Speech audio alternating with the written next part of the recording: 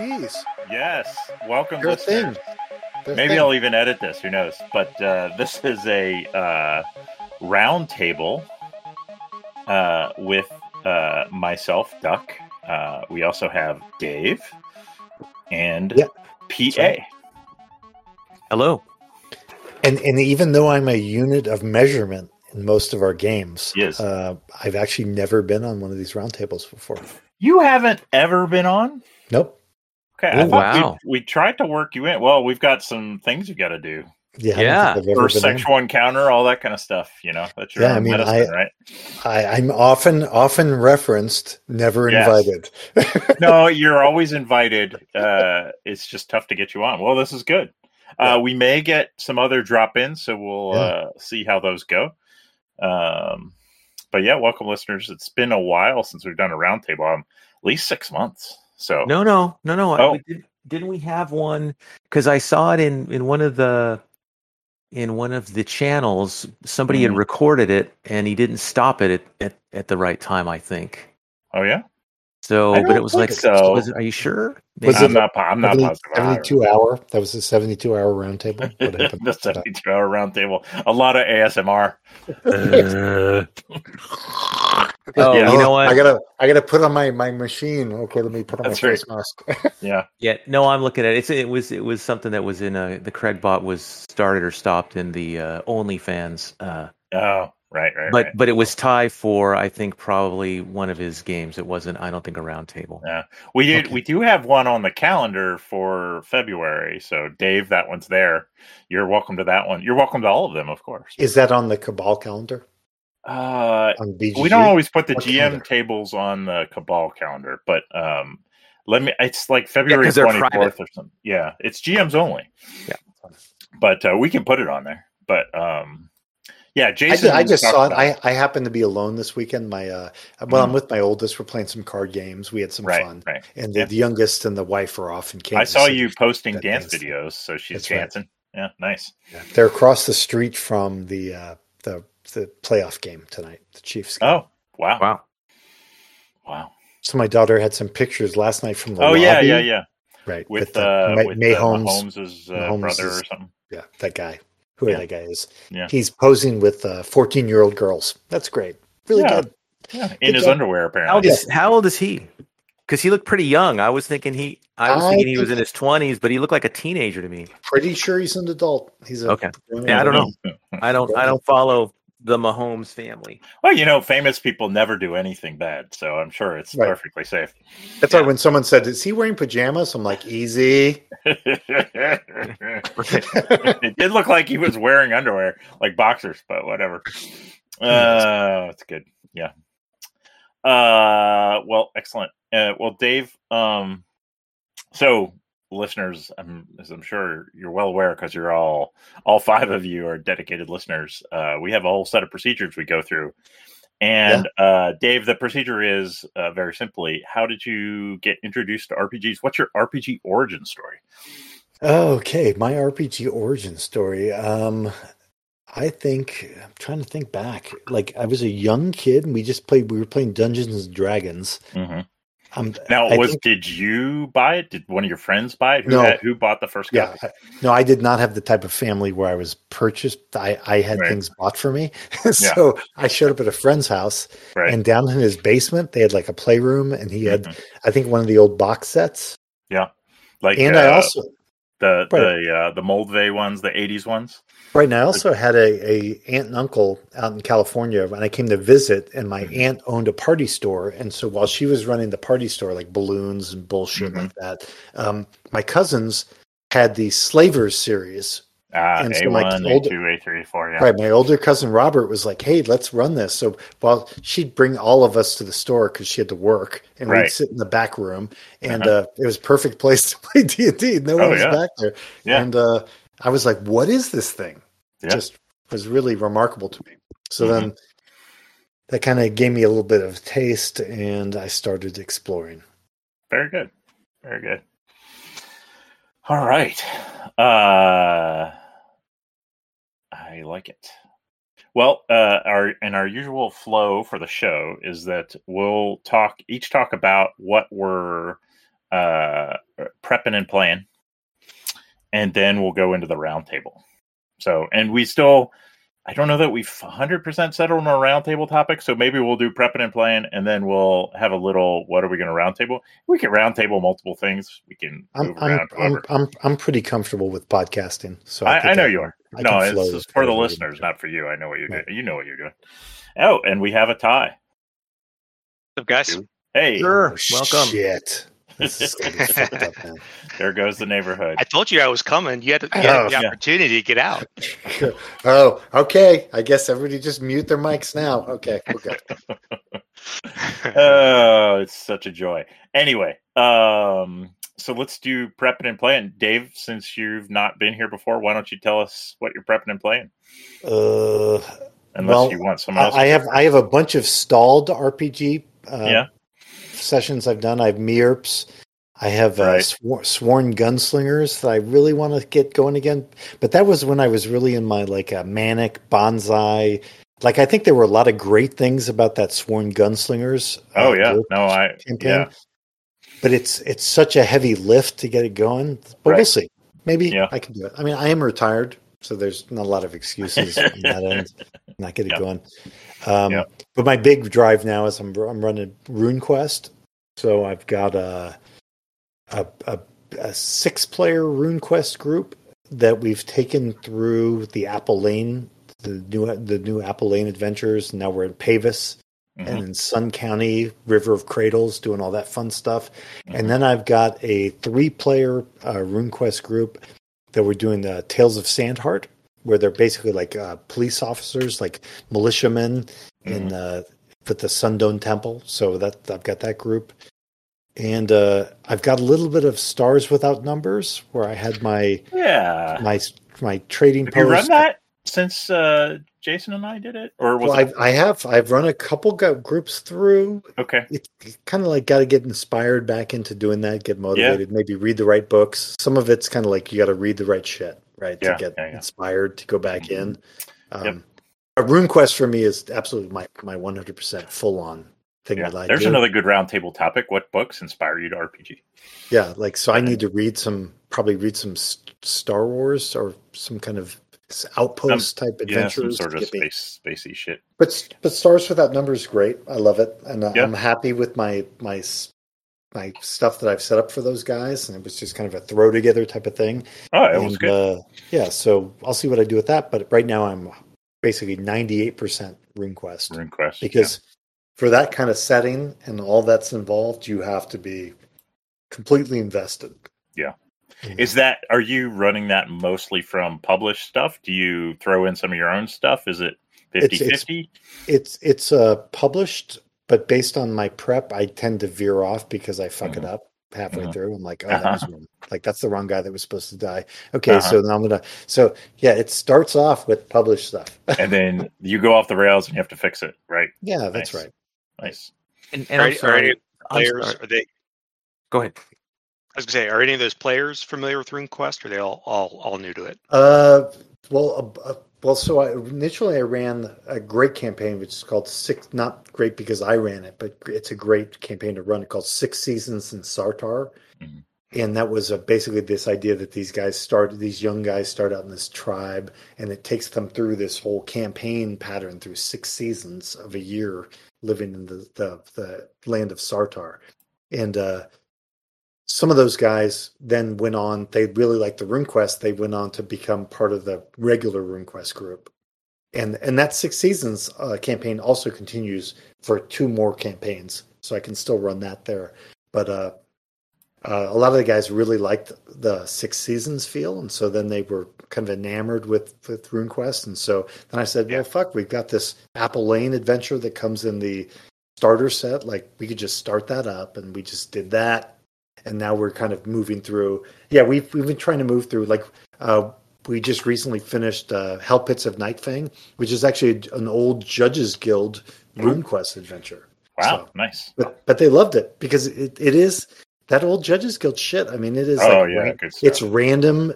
Like when you come to a room, some of those rooms, you're rolling percentile dice to see who's in the room when the party gets there. It's old school, but it's it's still good. They did a good job with that shit. Yeah, is it Help It? Is it his girlfriend? Yeah. Is it his 6 wolves? It's all. So I tried to stay kind of true to that feel, and it really did kind of resonate with the guys. Also because some of them are. Most of them, I think, are from that older generation, so they like that type of stuff. Yeah. There's definitely. I'm trying to run them through established projects. I'm not trying to do like I've done the Sworn Gunslingers. Yeah, you said you did almost all of that, right? Yeah, which was great. That was all me. Yeah. A lot of work. Trying now. RuneQuest is already kind of heavy enough to run with the campaign, the culture, everything that's involved. It helps to just do a book. Yeah, you've got to be up on. You've got to read all the material. You might not have to prep as much, but you got to know all the gods, all the history, all the conflict, the political struggles. It's all there. So, how are your players at knowing the rules? Because that's the other thing. They're getting better. Okay. I mean, you always have this. You've got those that just sign on and start rolling dice, and you're like, seriously, like we all know who they are. They know who they are. Right. You've got the ones where you're like, have you even entered your information? I'm right here. Sheet? No, you're good, Pete. It's not you. Pete, you know it. He knows he's not one of them. He knows he's not. Yeah. But and the person who is the worst one of that knows that he is, and he would say, "Fuck, I don't care." That's true. I mean, the steps of teaching the person a game is you teach them the game, and then at the second you're correcting them, and then at some point they start to learn it, and that's good. And then the final phase is where they start to correct you on your mistakes. Yeah. Because it's their yeah. But it's good. So Caleb is the one really I think that's really digging a lot of grooming. You're a groomer. I like absolutely, 100%. Yeah. Like Pete, you want to play? Pete, you agree? Pete's in the group, right? Pete, you agree? Oh yeah. Caleb is the one that is 100% in. Oh yeah, he's got GM chops. I think he would probably do it. Yeah, and he likes the culture. He's really into the culture, and Pete's a strong player too in the group, I think. But Pete kind of plays. I don't know if Pete's super into Pete. What's your impression of it? Do you like the Gloriantha culture and all that stuff?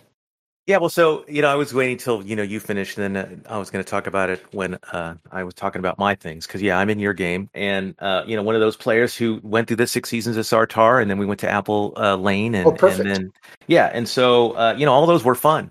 But it's interesting because we've talked a little bit about this, I think, in a previous roundtable, where, this, to me, RuneQuest seems like it's a lifestyle game. Yeah. On some level where, you read these stories about people who've been playing for 20 years or 30 years or something, and you can see why, because it's so dense and very deep. And, the rules there's a lot of rules, and, to sort of keep them straight in your head. Oh, it's tough. And so, but it's enjoyable, and I like it. And I like the setting, and I like all the things that we do. Could I GM it? No, I think it's too much for me. I wouldn't want to immerse myself that much into it. But I do enjoy it, and I'm glad that you're running it. And so, I'll continue to play as long as you want to run it. So, so it's kind of like when guys are like, well, what should I do now? Okay, we're in the city, and so I'll tell them. So there's a lot of stuff you can do in the city. You have a lot of options. You almost have to go read through the books to go figure out I could go study at this temple and learn this, or I could study from this cult. I mean, you almost have to sit through with each player and have a counseling session with them and be like, what are you interested in as a young adventurer? You have to have you thought about joining this cult? You could learn these spells. Yeah. There's so much available that it's hard for players. And Pete will tell you, I text him, I said, hey, coming up, we got 3 weeks to go look through it. I've got the list of stuff, but it's so much. It's oh yeah. And I think very few of them actually go through. And there's 2 different types of magic, and so, there's more than that. You guys haven't even run into sorcery. Right. So, I mean, and again, it's one of those where there's parries and there's dodges and there's percentages and critical hits. And it's a lot of stuff. It is crunchy. So, and guys who've played with me know I don't like that. So that is kind of a challenge for me, because I have a tendency to, when the combat starts to happen, I want to just be like, all right, let's just figure out how this works. Get it done. Like, let's get it over with, right? So, but really, that's part of RuneQuest, and some players like that part of RuneQuest. So you have to figure out like how are we going to do it. But we'll get to a point where, like, I think there was one point where they were fighting this giant statue guy knee deep in water, and he fell down, and they chopped off his leg or something. I'm like, okay, we get what's going to happen in the next 5 minutes. We don't need like you guys are just going to beat this. You guys are going to beat this to death. Like we don't need to go any further. Yeah, nice. But it's a fantastic system. There's so much there if people want to explore it, and like Pete wants to adventure in it. There might be guys who want to do more and explore more, but for our players, I think Caleb is the one who maybe is more interested, and so that's the guy because really I want to play it, right? But nobody will run it. So that's my problem. Yeah, they just had that starter set for 99 cents. That was an fantastic deal. 99 cents for the physical thing. No, for the PDF. The PDF. Yeah. But there is so much. But it's only like I think it was only $19 or something on Amazon anyway, right? Yeah. And it was a great value. I bought that a long time ago. Yeah, that's the smart way to do it. Make the starter set super cheap. Yeah. It comes with a solo adventure. It comes with a ton of stuff. Yeah. Oh yeah, that was cool. Yeah. Mm-hmm. Yeah. I've been so tempted to jump into one of your games, and the thing that stops me is it's too like it seems so deep that like I don't have the time for a lifestyle game. Right. Like I wouldn't want to just kind of dip my toe in and just kind of fuck around and. Well, I'll tell Pete stuff like I'll sometimes text him and be like, "Hey, I know you believe in the 7 mothers right now, but you might want to read this other book on glamour." I know Pete's like, "Yeah, that's great, but like that's a whole book I have to read." Exactly. Yeah. Yeah. But it's the thing awesome is, that's there, but I feel like I wouldn't be able to do it justice. Right. And I like to read stuff like that. I mean, that's the thing. I love reading all the books. That's why a finite amount of time in the world. Exactly. That's right. That's what it is. But we have fun, so we do it, and we don't take it. We don't take it too seriously, and I think that's important. And the other thing I like about because again, I'm not a fan of combat. In RuneQuest, guys run away a lot, and they will just stop and flee. They're not going to fight. Combat's over. Yeah, there's very few causes that they're going to die for. Yeah, that seems right. Yeah, like nobody wants to die. Right. So yep.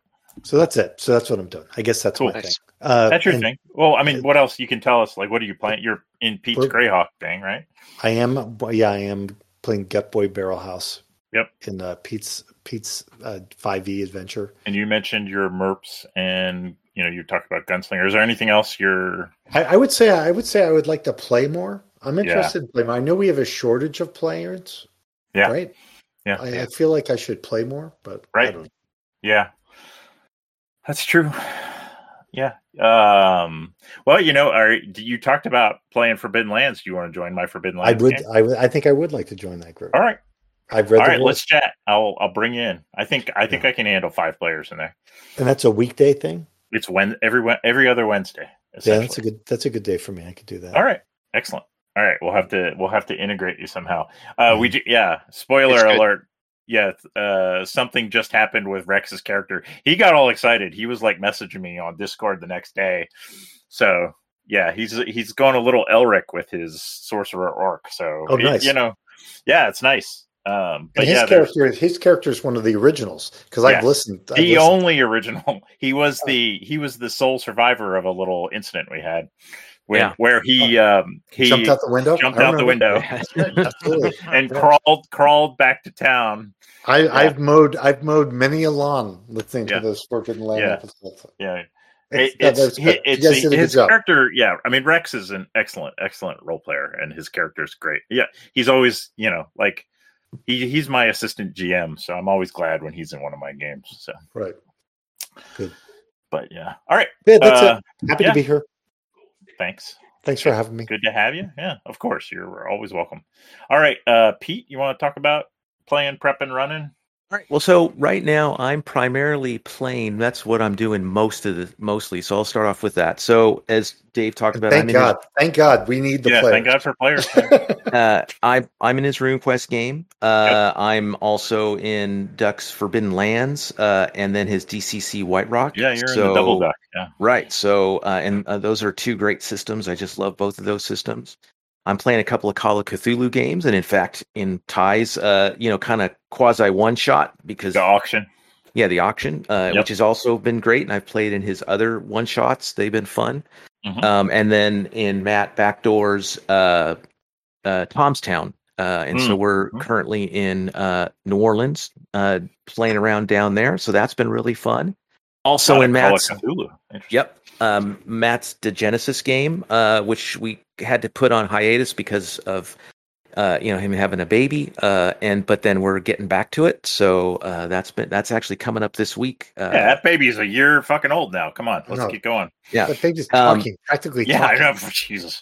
And then right, and then that's right. The kids GMing games. That's right.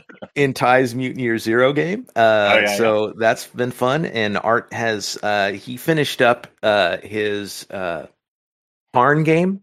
Again, another one of those, in my mind, potential lifestyle games because there's a lot of depth to that one as well. But he wrapped that one up. And then he's also doing some Savage Worlds, and currently we're doing Deus Vult through Savage Worlds, which he adapted. And then let's see. Oh, Jason's Mothership. So kind of got a lot of stuff. And then looking forward to the Twilight 2000 that Ty is going to run in February. Nice. So those are all my my You're playing running games. The Morkborg forum game too. Right. So I'm running a Morkborg play by forum game in one of the Discord threads. And that's been pretty cool. It's just we trickle in, a couple of sentences here and there a day. So, and then I've run a Morkborg, but not recently, probably a couple of months ago was the last time that I ran that.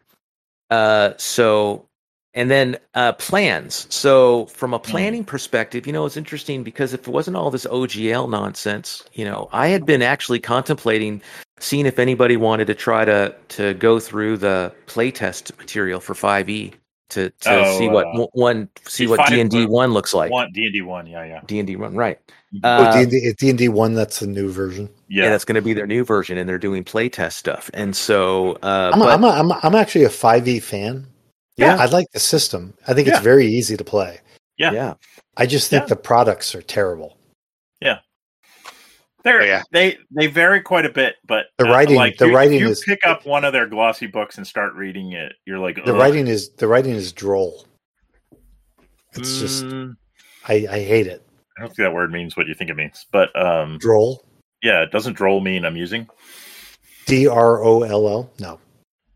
All right, well, we're going to see what Google says. Google it. Curious or unusual in a way that provokes dry amusement. Right. But I think I know what you mean. I think I know it. The thing is, I like reading those books for some reason. I do. I've got a bunch of them, and I'm staring at them right now. And I'll leave. I've read a lot of them that I haven't even played in or ran, and I've ran a lot of them in the past. Well, not a lot of them, a couple of them. The thing is that you kind of have to know, just like any other system, you're going to have to, do some things, to help it along. I think all of us are in that place where, we tweak things just a little bit, if you're going to run it word for word out of those books, that's probably not the best thing. But I think we're all experienced enough to realize, well, even if they were perfect books, we'd still want to change something. Oh yeah. Right? Yeah. But when I talk about it, I don't think I'm talking about the writing style in that I feel like I can not run it out of the book. I'm thinking like, I need to be inspired a little bit by the writing. It's not fun to read. It's a slog. Right, it is. Yeah, okay. Right? Yeah. I guess rather than droll, maybe I should say it's a fucking drag. Yeah, you probably mean dull rather than droll, right? Yeah. No, but in droll, in that even the slightest it's dry. Dry and dull. Yes. Yeah. Vapid. Yeah. Vapid works. Vapid works. Well, Vapid has other kinds, but anyway, yeah, I get it. My point is, I don't disagree. I flip open the books. I'm like, hey, this is D&D. This is going to be great. I remember back when I was a kid reading the old adventures, the old D&D books. I'm like, I would sit and read them all the time because they were so great. Because Gygax had all this stuff he would throw in there, and you'd be like, oh, this. Yeah. And then I open them, and I'm like, yeah, it's like. I can't get through half a page. The backgrounds, epic things were happening, wars were happening. Like if I need to look up a rule, are being lost, and it was Lord of the Rings. If I need to look up a rule, I can find it. Right. That's fine, but it's not something I want to read for fun. Right. Yeah. So the inspiration for me is not there.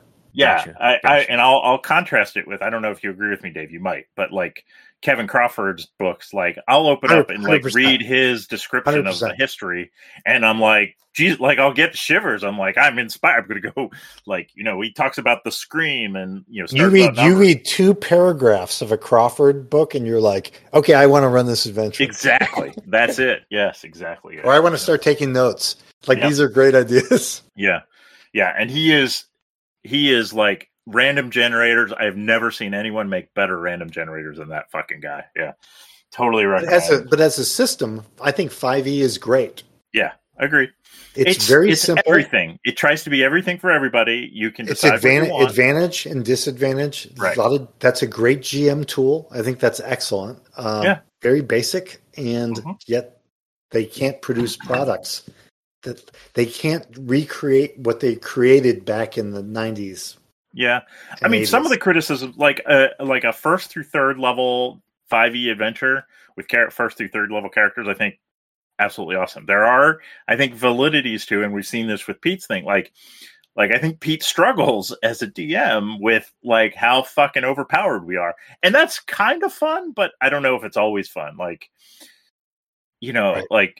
the short of like a PGMP, right? How is he going to take us down? And that's not fun for anybody when you bring in a PGMP, as I've learned. So yeah, there's that, like, like when my character hastes your character and you get, I don't know, 10 attacks in a single round. I could do like 96 points of damage. Right? Yeah. It is, and it's fun, and I love trying to min max my character and like figure all that shit out. But it's there. I think some of that criticism is a little bit valid. But I mean, what systems actually work at 10th level anyway? I don't know. Well, this is the problem with the whole hit point system, right? Yeah. Like, absolutely, we're just going to chip away at you, and you're going to. I'm pointing my finger at the mic. Yes. The difference is my character can actually do 92 points of damage in one round, right? And then it's like, oh my god, well, is that unrealistic? I mean, really, we're talking about a really good fighter who is capable of killing large or very capable creatures. Yeah. I mean, it fits within the hit point system, because we always talked about how hit points aren't like each attack is an attack. It's this vague system, right? Where it's how good a fighter you are, and But if you have over 100 hit points, what does that even mean anymore? It means you're good at fighting, right? So you're but here's the thing: attacks because of your defenses. Yeah, but is hit points the right model for that? Like. Or think about, like, you gave us superpowered characters in MERPs, right? So, like, my character, like, I could sit there and fight you. I can dodge probably 95% of what you throw at me because my character's super nimble. But the thing is, if you roll a critical hit and you get me, I still have the same number of hit points. So, like, you get a shot in, I slip, and then I'm fucked up. Right. I don't want to be the RuneQuest guy, but like in RuneQuest, you can have a bunch of hit points and be ganged up on by 8 guys and killed. Like even a superhero can be killed by 8 guys who are attacking him at the same time. Yeah, well, that's what I want. Like, I think the hit point, like the super character, I think that's a valid criticism of 5e. And all systems have weaknesses, and it's built into Dungeons and Dragons. Oh yeah. Anything with hit points, I think, has that. Yeah, I mean, Stars Without Number. Like, I was running those guys through Stars Without Number, and they got to like 5th level. They were becoming monsters, right? Like, yeah, and some of the psionic stuff, like the teleport shit, I was like, oh, how do I stop this? Because like they weren't baby hand strength limit. Yeah, the baby hit, but. like the nice thing about GURPS is like you can't make crazy powered characters unless you specifically do a super powered campaign, right? It limits you, and like you're still vulnerable. Which if everybody agrees we want to play, super powered characters and we want to go around and kick ass, that's fine. But like sometimes you don't want that. But now, we got sidetracked. Sorry. Can I present the counterpoint to all that? Sure, because absolutely. The thing is, look, I've been playing 5e since the playtest, and I keep saying as a player, and I've GM'd, and so I don't, when you guys talk about some of this flaw, I just don't see it. Okay. I think that there are ways that a GM can, make things exciting, and without turning combat into a slog. But I also think that as a player, you don't always feel like you're a superhero, like in most games. So okay. I think your results may vary. You run or played in 5e? About 15 to 16. Okay. Because we played all the way through the Horde of the Dragon Queen and Rise of Tiamat. That took us up pretty high. And then we also played, I'm trying to remember how high we went when we played Tomb of Annihilation. So, and then I think Storm King's Thunder, I GM'd that one, and that one took you to about 12, somewhere around there. But I think I even here's a question. My guys go up. Yeah, would you, like, if they got in, would they ever have, like, their 12th, 15th level and they've, like, ran across some kobolds? Would you just hand wave that at that point? Did that happen? Or... I there's no way that in a game where I had 12 level characters that they were going to run into a bunch of kobolds. Because it was just designed. You were running through the book and it was designed that way, right? Well, right. Well, because, again, and this is why I kind of like the book, because, with, and listen, I'm not saying that those adventures are perfect. Yeah. The book is setting kind of like the encounter strengths. Right. It's not like I'm rolling a random encounter and it comes up kobolds at level 12, right? So that's true. Yeah. So there's no circumstance in which that's ever going to occur, right? Now, if it does occur, there's a reason why it occurred, right? And then there's something that, but it's not as simple as like, okay, well, we're just going to hand wave you getting rid of these kobolds because they're 10 levels below you. But it's a good question as far as just as an adventure, as far as how reality works. When your characters are 12th level, they're not wandering around on 12th level land. Right. I mean, they're going to run interact with shopkeepers. Like with Duck's example, they're going to run into creatures that are not their level necessarily. If it represented reality, would you just be like, yeah, you can just slaughter them? Maybe they're so famous there's consequences. Reputation loss. Right. I mean, on some level, that's gonna there's gonna be those kind of things. But again, I think that depending on the adventure, depending on what you're doing, depends on kind of the position that they're put in, and that's part of the reason. Like I certainly, one discussion always can be, sandbox versus adventure, right? Yeah. And you're saying you're never like. The adventure itself is glossing over those parts where they might interact with, like, it's only focusing on the parts where they're going to have challenges at their level. And ultimately, it's kind of like, if you were, Jeff Bezos, right? You're probably not driving yourself, in your car to the local 7-Eleven, to buy a couple of ding dongs. You know what I mean? So we can sit here and say, well, yeah, but reality is you're going to interact with all these people. But, no, he's got, there's layers around that, right? And so when you get to be those kind of layers, you're going to have those kind of levels. You have layers. As an adventurer, I think you're kind of invading that kind of residential structure of a monster, right? So normally a monster would be like, now you have to deal with my underlings outside, but you're actually invading into their structure. You're going into a dungeon, right? So you're penetrating into that social. They might have first level characters, right? They might have first level characters who go out and get their Grubhub meals and stuff, but you're actually penetrating through their fortifications. Right. But that's the thing, right? At level 1 or 2, right? As you're having to go against the local orc warlord who's maybe a level 3. and his guards are, yes, indeed, level 1, right? Mm-hmm. But by the time you get to level 10, you're now going up against someone it's not just going into a dungeon, again, and maybe that's sometimes the difference, because I'm not talking about necessarily specifically just going into a dungeon and you go to a certain level, right? So, at some point, you're having to deal with, a Storm King, kind of a thing, right? And so his guards aren't level 1 guards, right? Because he's, practically a god or at some point, right? So, he's going to have level 9 to level 10 guards, but right? But in this situation, I feel like the adventure is artificially escalating itself environmentally. I mean, that's really okay. The players, it matches. It is. I think you're right. I think it's okay. I think it's fine. But it sort of has to. But the city doesn't magically all become 4th level because the parties. Yeah, but you're not. But you're not. It is a game at the end of the day, right? No, I get it. Exactly. Yeah. But you're also not just sitting around, right? In a city for 15 levels.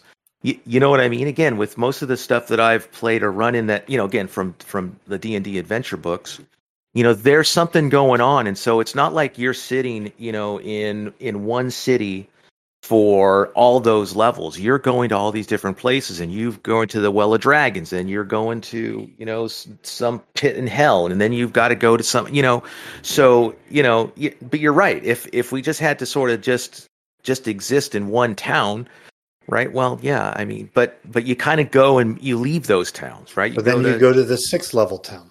Yeah, and then the 8th, then you explore the 8th level fortress, right? But it's then the 10th level thing. But it's kind of like I mean, think about it wouldn't being a cop be much different in South Central LA versus I don't know, Bel Air versus and I can't remember the city the town you live in. But I mean, there's differences, right? I mean, there are going to be differences. You compared South Central and Bel Air. I think that's pretty stark contrast. Yeah, I don't think you need another example. That's your point.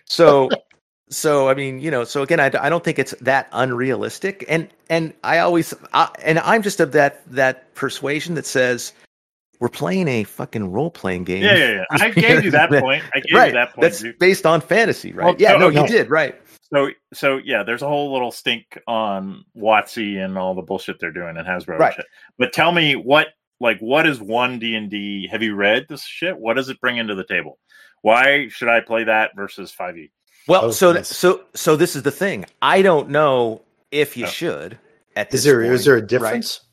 Well, so they're trying to. Well, so this is the thing, right? So they've only had three packets of playtest material, and each time, they've we introduced some new, and you have to remember, you have to realize that when they do playtest, when they even did the 5e playtest, they would send something out and say, okay, well, this is what we want to test this time. We're thinking about these new feats, right? But now, Pete, let me ask you this, just on a basic level. Yeah, D&D 5e, like personally, for me, I think it's fine as a system. I didn't feel like there need to be any changes made to it. It's very basic, simple, easy to run games.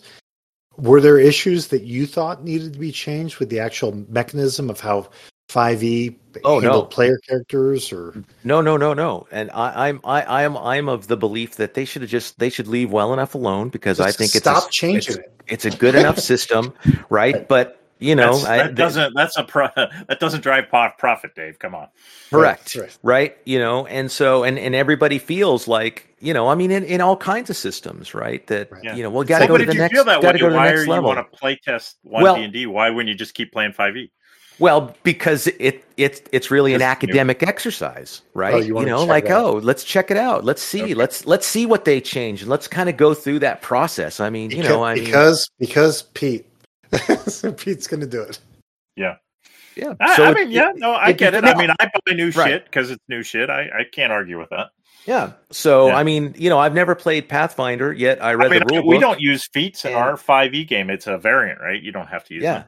Are they thinking, I'm just trying to understand, what is the shape of one D&D? Is there anything that would really pull me in? Well, are feats required? Or are they just tweaking the variant that is feats, or what? Well, so So that's what I'm also not too sure of, because because the thing is that, again, everybody's experience is different, so I don't know exactly what they think everybody's experience is, right? I think that as a company they have to say, okay, well, we think this. In every game that I've ever played, feats have always been available, right? Every GM as a choice. Every GM, every con, every Adventures League, every place, right? Mm-hmm. So I think even in our adventure we have feats. Do we? Yeah, but I certainly have read plenty of times that, and I know the rule, right? That feats are optional. The DM doesn't have to allow them; they're optional. But and reading through some of this stuff, it sounds like, okay, well, we know feats are optional, but it seems like they want to make them not so optional, right? Because I think probably overall most people are playing that way. Yeah, for sure. So and the thing too is that, even if the DM you don't have to choose them. You can use the standard level up, get an ability score increase, all that stuff, right? Correct. And then you have choices. Yeah, right. And then the couple of classes that they've presented so far, I think it was Bard was one, Cleric was another. They're only like, showing us like the first couple of levels kind of a thing. Mm-hmm. So I can't, you can't really evaluate over the whole thing. Right, but then it's also characters that I've never really played. I've never played those classes. So, I'm reading through it and I'm like, okay, well, that sounds fine. But I never played it. So I don't know if this is going to be good or bad or indifferent. Yeah. And they tried to change the rule for, play test a different rule for critical hits. And, that didn't seem to go very well. But again, critical hits is one of those that people do differently all the time, right? Yeah. What about short rest and long rest? Did they try to mess with any of that? I think that they wanted to try to tighten that up a little bit so that you couldn't take, a lot of short rests kind of a thing. But again, I'm now forgetting the stuff that they did two playtest packets ago. Gotcha. And again, keeping in mind that none of this is set in stone. It's like, okay, this is what we're going to talk about. Then they do a survey and then they move to something different. And so, again, even with the 5e play test, what started off in the very beginning really doesn't have anything to do with what it came out. Yeah. Some of it stayed and a lot of it didn't. Yeah. I will play I don't know about 1D&D. It doesn't it feels. But if you run a 5e game, I would play in it if I can fit it in my schedule. But when you play 5e, you know what you're getting. Yeah. Right. Yeah. You've got a bunch of tests that you have to make, and again, like I said, advantage, disadvantage. We all get how that works. It's very simple to run. It's like so good. Yeah. It's they took. They really took all the stuff that has been learned over the successive iterations of D&D. I think it works well. You've got the things to roll for like investigation, but it's not onerous, and you don't have to tweak them like with skills and 3E and stuff. So, I mean, the one thing it suffers from is just that legacy HP system, which is basically you have this reservoir of which HP. Pete says is not a problem. Right. Yeah, I'm not so concerned about it. I could see where somebody might be. Yeah. No, it is I know, and leveling is another one, right? I mean, what does leveling mean? And it's been a character because D&D had levels. All these other adventures have levels and stuff. That's right. That's the problem. But the true good systems like RuneQuest and GURPS don't have levels. But I love levels. No, I love leveling up. Yeah. And as a player, the way you feel a little bit is, so when your player reaches a level where he's really good at doing something, and then you're basically trashing the monsters, you can tell that the GM is going to be like, oh, I got to figure out how I'm going to fix this. Mm-hmm. And then the GM will create some kind of mechanism in the next adventure to where you're like, well, I'm going to do this, my special ability. And the GM's like, haha, you can't do it because this guy has this ability. But that feels, it puts you guys in a serious adversarial relationship. Right. Which is much more than I think the normal player and DM type relationship where, hey, I'm running the venture, you guys are the players. But now it feels like the GM's kind of saying I don't like how your character handled that, won that last encounter or did that. So now I'm going to create out of fabric this thing that's going to defeat your character. This is another great roundtable topic too. That creates a very adversarial relationship between the GM and the player. Right, but I have two thoughts on that because back when I started with D&D and AD&D back in the late 70s, right? That's what it was. That's the way. When people talk about sort of old school, I mean that's the DMs were trying to kill us. Yeah, hell yeah. Well, this gets back to what I talk about, where I say that the reason we have dice is that otherwise we would think the DM was fucking us over. Yeah, the dice help, right? The dice are there to make sure that there's rules. Yeah. Otherwise you could just you could show up at a guy's house and you could just say, "Hey, yeah, so you guys go to the door and you listen to the door," or you can try to pick the lock and the DM's like, "Yeah, you did it." He doesn't roll anything, and you're like, right? Okay, or rocks fall and y'all die. Right. Yeah. Or a poison pin pricked you, and you're like, "Fuck, that's bullshit!" Like, "Hey, asshole, you just killed my fucking character." He's like, "No, the dice did it. It wasn't me. It was the dice." Golem punches you for 27 points of damage. Yeah, right. But that's why. Or a giant stone block falls in the middle of a room and pulverizes a ranger. Yeah, it happens. It can happen. But you have dice. You have dice, and you have rules that protect the DM when he says, "It wasn't me. It was the dice." It was the dice, right? But a lot of those, old school adventures, are extremely punishing, and I think on some level, the books at some point, do go out of the newer books, try to go out of their way. Well, and again, there's a whole nother separate talk to this because the flaw, and actually I would disagree with you, Dave. I think it was you who said this, but the adventures usually from first to third are extremely punishing on players, first to third level characters, right? It's quite the opposite, right? Well, except 5e has very soft death rules. No, I think those early adventurers are very dangerous for players. Yeah, relatively speaking, right? Because they don't have this giant LA reservoir of hit points behind them. Right. But then the other part of that is that when you think about now my old brain just you ever seen your what we were talking about. Yeah, we'll be arguing about this 5 minutes from now. Yeah. Right. I feel like I want to take this energy and there's all kinds of good roundtable topics. I don't think we disagree on this, right? I don't know. And I think Pete is about I understand the hit point thing. I think everybody understands its limitations. Some people are bothered by it more than others. Yeah, I think it's the fundamental problem with Dungeons and Dragons. Yeah, it's the fundamental. It's the characteristic that for some people is a deal breaker, and for other people is no big deal. Right? And I play 5e. I'm fine. Yeah. I deal with it, but it is a weird because they try to pretend that it's an abstract thing. Like, oh no, it's more your fighting skill. It's not like like the same damage that was done to you by a dagger at first level. Yeah, I get it. Is not the same as it was done to you at 20th level. It's a game, though, at the end of the day, right? And That's so, right. Yeah. Right. So, yeah. So, all right. So let's Pete. All right. So to just sort of wrap up. So I like that Pete is really back in 5e. That I'm because I am a 5e fan. I don't hate the game. Yeah, right. Well, I am also. Yeah. And what's funny too is because before the pandemic, again playing it for I don't know how many years, 6 years or 7 years or something, right? And then the pandemic hit, and right before the pandemic, I was kind of stepping away because at that point I was like, I want to play other games and see, and just the sort of the group that I had been playing with, at a store, it wasn't quite my cup of tea. I'm like, I'm going to take a little bit of a break. And then we hit the pandemic, and then I started really up with the guild at that point as far as participating, and now I'm in so many different games, right? Yeah. Now I'm like, God, I want to get back to 5e so bad. You never stop buying games. Yeah. So basically, it took a pandemic to get you to play with us. That's so. Yeah, so. Yeah, future if you stuff. love 5e or 1D&D, put it out there, and we'll find some way to make it happen, even with a player shortage.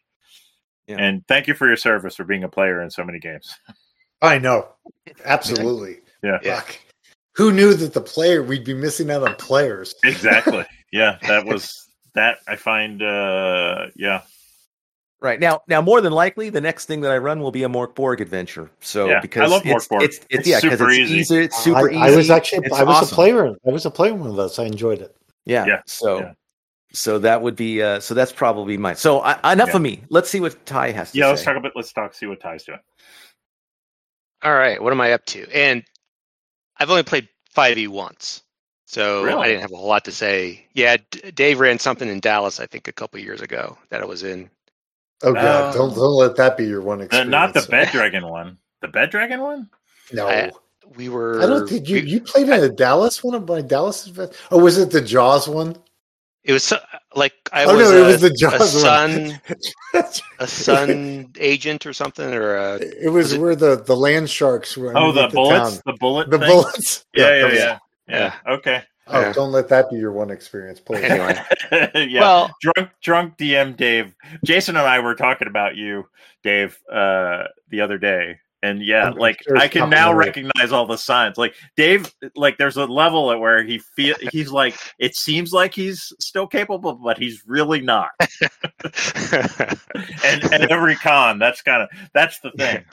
But anyway, that should not color your experience. Let's not make this all about Dave. He gave me an opportunity. And, he's all about Dave. Yeah, you were the sergeant in charge of the squad that was supposed to get rid of the bullet. Yeah. That was not that's probably not a great representation of D&D. Yeah. Just like Yeah. Well, I haven't had other great experiences with other editions either. So, well, I would give it one more chance before you just. Yeah. Okay, well, if Pete puts something together, you never know. Yeah, I tell you, Pete, keep on the Borderlands in 5e. Carl needs so many. No, not keep on the Borderlands. Why not? There's so many books though. 2 sandboxes. I just can't. Too much product. Can't even fathom. Anyway. Get a good 3 to 6 level 3 to 6 adventure like Isle of Dread. Isle of Dread would be good. I do Isle of Dread. I don't know. You were calling keep on the Borderlands too sandboxy. I mean, that's but I think level wise though, I think that's better. I think level wise 3 to 6 gives player characters a little bit of development. I mean, but Ty, you've played OSE. I mean, that's a version of Dungeons and Dragons. You've I'm not saying I haven't owned any Dungeons and Dragons since first edition. Okay. And I played 4E. Some guys tried to introduce me to it. I hated it. Yeah, 4E is very polarizing, I think, right? Yeah. Is that the Pathfinder type one? No, Pathfinder is based on 3.5. 4E, but 4E was very minis combat based.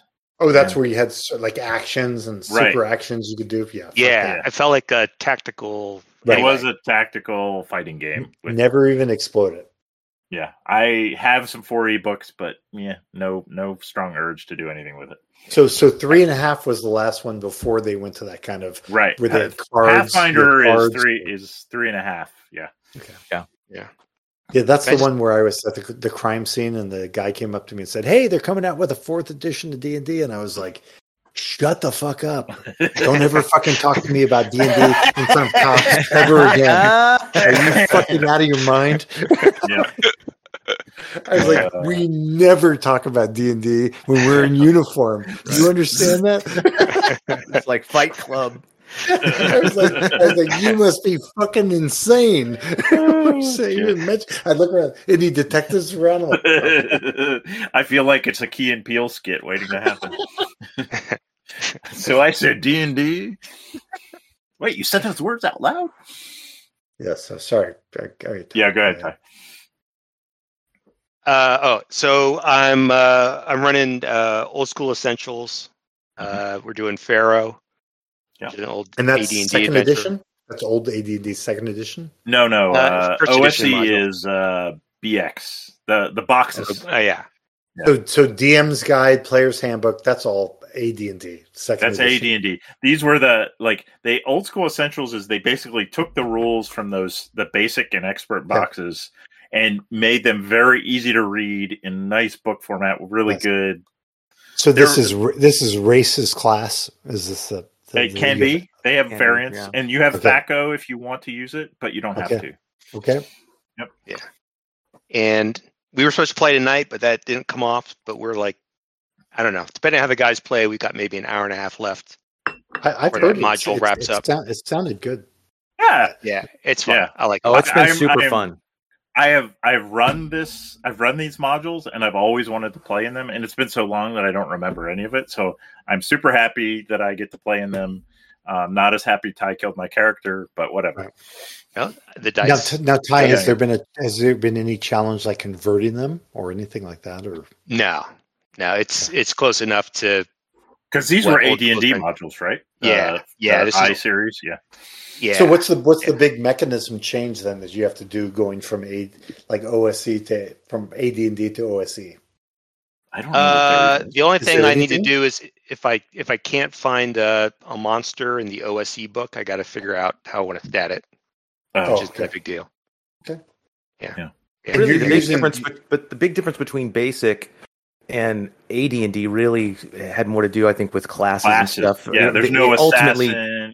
Right. There's not really a huge change in the mechanics at all. So, in fact, I would really say that we're playing AD&D because Ty allows the advanced stuff. Well, the OSE books definitely, like, if you get there's an advanced OSE, right, which is kind of more like AD&D, right? Yeah. So it's Yeah, it's not quite as crunchy in combat as AD&D, but it's this game is trapped right kind of between that place where the game was about to convert over to AD&D. Yeah. So the advanced versions of OSE that I guess got adopted into AD&D are part of the game. Yeah, they kept the simplicity, like Ty said, like the combat, like the sequence of combat will feel a little old school to people. It's the basic and expert sequence of combat rather than AD&D. Yeah, I get that. So, you have to declare a spell, something like that. Yep. Yeah.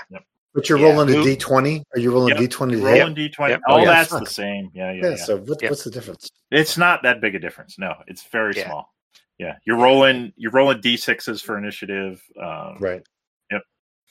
Nice. That's good. So that's going good. I think guys are having fun. We're just trying to wrap it up. Yeah. And then Pete mentioned I'm running the auction for Call of Cthulhu. We've got our third session on Monday. That's fun. We're not using a VTT or anything. It's just camera, character sheets, piece of paper in front of you, dice. You're rolling your dice, physical dice. Yeah, nice. Yeah, that's been fun. I like it. Yeah, I've been mailing the guys props and stuff, and I can still see. Cool. I can still see my book. From our original campaign. Yeah. So if they find something, and I've got a few more surprises in store. Yeah. And then in February we're using Twilight 2 Struggle, Twilight 2000. Right. Twilight 2000 for kind of a Red Dawn type scenario with the guys playing some version of themselves in St. Louis. With which system? The Free League. The Free League 4E. Fourth edition Twilight 2000. Yeah. Nice. Yeah, so I wanted to do that for a while. So what's that going to do to C-Rax GURPS Twilight 2000 campaign? That's dead. Oh, we need to talk to C-Rack. I'm ready to play. No, that's the GURPS rule. As soon as another system comes along that's tailor-made, GURPS dies. I don't know. I was having a great time in that system. GURPS is like the rope bridge across the river. So we'll use that. Look, they actually built an actual bridge. Yeah, we're not using that GURPS bridge anymore. We're going to go across the other bridge. Yeah, but what about MERPs in the One Ring? Wouldn't you still use GURPS for versus good. Rollmaster. Well, MERPS is good in that it resolves conflicts, but there is a lot of shoehorning that's required. I'm a sucker. I love MERPs. I love it. It's good just for conflicts. It's good for conflicts, but I mean, really, the real star of the show is the ice. All the ice products that they did, right? The material's great. Yeah. GURPS does fine at with the different skills and stuff for social interactions. I think it does fine. Combat, it's even fine. It's a little clunky, but it's fine. Yeah. Well, yeah. It is. GURPS is a lot of work up front to define how you want to run it. Right.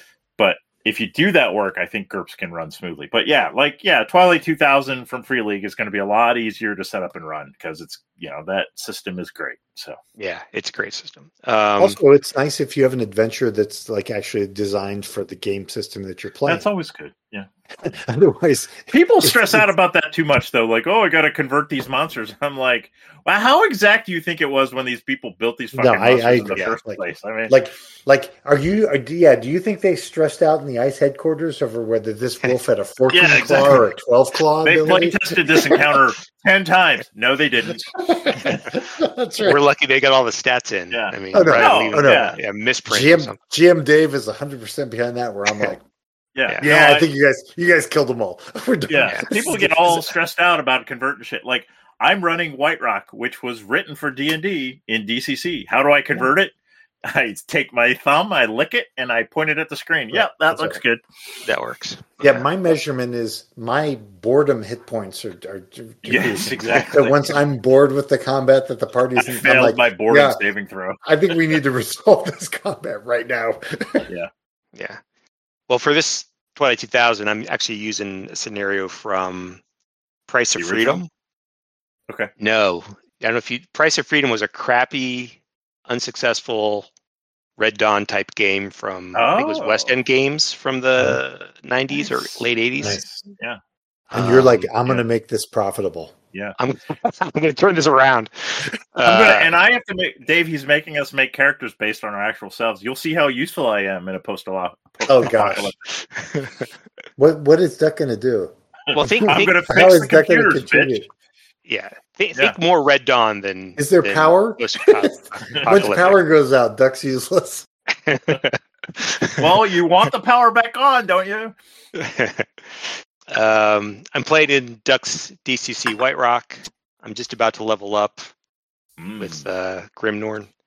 And then Tom's Town. That's been a long adventure. It's a long one, yeah. 55 sessions. Good. Yeah. Really nice. Yeah. And we're on level 4. So good. No, it's great. Out of 15. Great stuff. Yeah. Oh yeah. And I'm here for it. Yeah. I've been reading Masks of Nyarlathotep again, so we'll see. Okay. But I always come back to that one. Mm-hmm. Have you ever run it? No, that's the dream. That's the dream. Okay. Yeah. Why is that is that one of the best Cthulhu adventures? Yeah, I mean that's their standard. That's their go-to. Yeah. Mm-hmm. Good stuff. Very cool. All right. Well, that was good. Oh, I haven't done me. That's right. Most of my shit has been mentioned except for the hot thing is last night Jason ran Hollywood and I through we're doing a 3 session arc in Blade Runner, which is the new Free League. So it uses the same I think it's very similar to the Twilight 2000, which is year 0 base with the ABCD instead of other thing instead of a D6 dice pool. Free League, like kind of Blade Runners. Yeah. So we're and Hollywood. Yeah, I Hollywood did better prep than I did. He watched both movies, and I I may have. My wife's gone, so I may have been drinking well before. Were you only like enhance? Exactly, yeah. I may have missed some subtle clues that Hollywood went back and picked up on, but it's definitely a lot of and I feel like I'm being typecast, but I'm playing a sexy female replicant for some reason. But it was a fucking blast. So the system and Jason hasn't played, I think, the year 0 stuff very much, if at all, and he was thinking, this pops. So it's got that. You get it feels like it's crunchy, but it's not. It's quick. So it's that kind of, because Forbidden Lands really does that for me, where it's got all these mechanics for tracking food, tracking water, but it's not onerous, right? And it pushes you to tells a story. I think Forbidden Lands, even though there's mechanics, yes, Forbidden Lands isn't like, just from having heard you guys play it, it's not like, now's where I'm going to talk about, oh, dear people, like, come to my land. No, it's like, it knocks the stuff out and they decide what they're going to do, but there is a story that keeps tracking. Right. Right. It pushes them. It keeps them. They have to manage their resources, but it doesn't. It just drives the story forward rather than being just like a bookkeeping thing. Well, and they feel like they're making decisions, right? Right. Right. Go. Yeah. Yeah. And they feel. Yeah. I think they. Well, Pete could say, but and Ty was in it before. Right. It's a pretty deadly system. Like if you run off away from your party, you can lose feet and things. But year 0 is great. Mm-hmm. Good stuff. So yeah, that was fun. So we're playing. I think we've got like the next 2 sessions next week. Let's see what else hasn't been mentioned. Probably not a lot. Mothership, Pete mentioned that. Greyhawk, Dave mentioned that. Conan with Hollywood. That's been a lot of fun. So I think it's the same adventure he took some other people through. Yep. Now that's 2D20. Right. Yeah. So Hollywood tried to get me into it. Like he wanted me to play one of them, and I was just like, it was just like one more system. Mm-hmm. Yeah. He sent me the link, and I was like, yeah. I mean, it is one more system. Like it is. I do like it though. It seems to fit really well with Conan. Right. And you told me about the momentum. You have like momentum, I guess. Right. There's this economy of if you get extra hits, you build up momentum, and then you can spend those to roll extra die. If you got a really important roll, you can roll. It was it was kind of like one of those things where I guess I just wasn't that into the setting. Like my situation is that if you're going to play Conan, are you Conan? If you're not Conan, I'm not sure if I want to play. Well, yeah, you've got to want to play in that world, right? Am I Conan's buddy? Conan. Yeah. I mean, the whole thing about the books about Conan were Conan. I know, but you could be a barbarian. Yeah, you can be a barbarian, or so. Here's my but you can it's a sword and sorcery world, right? This is the Elric problem.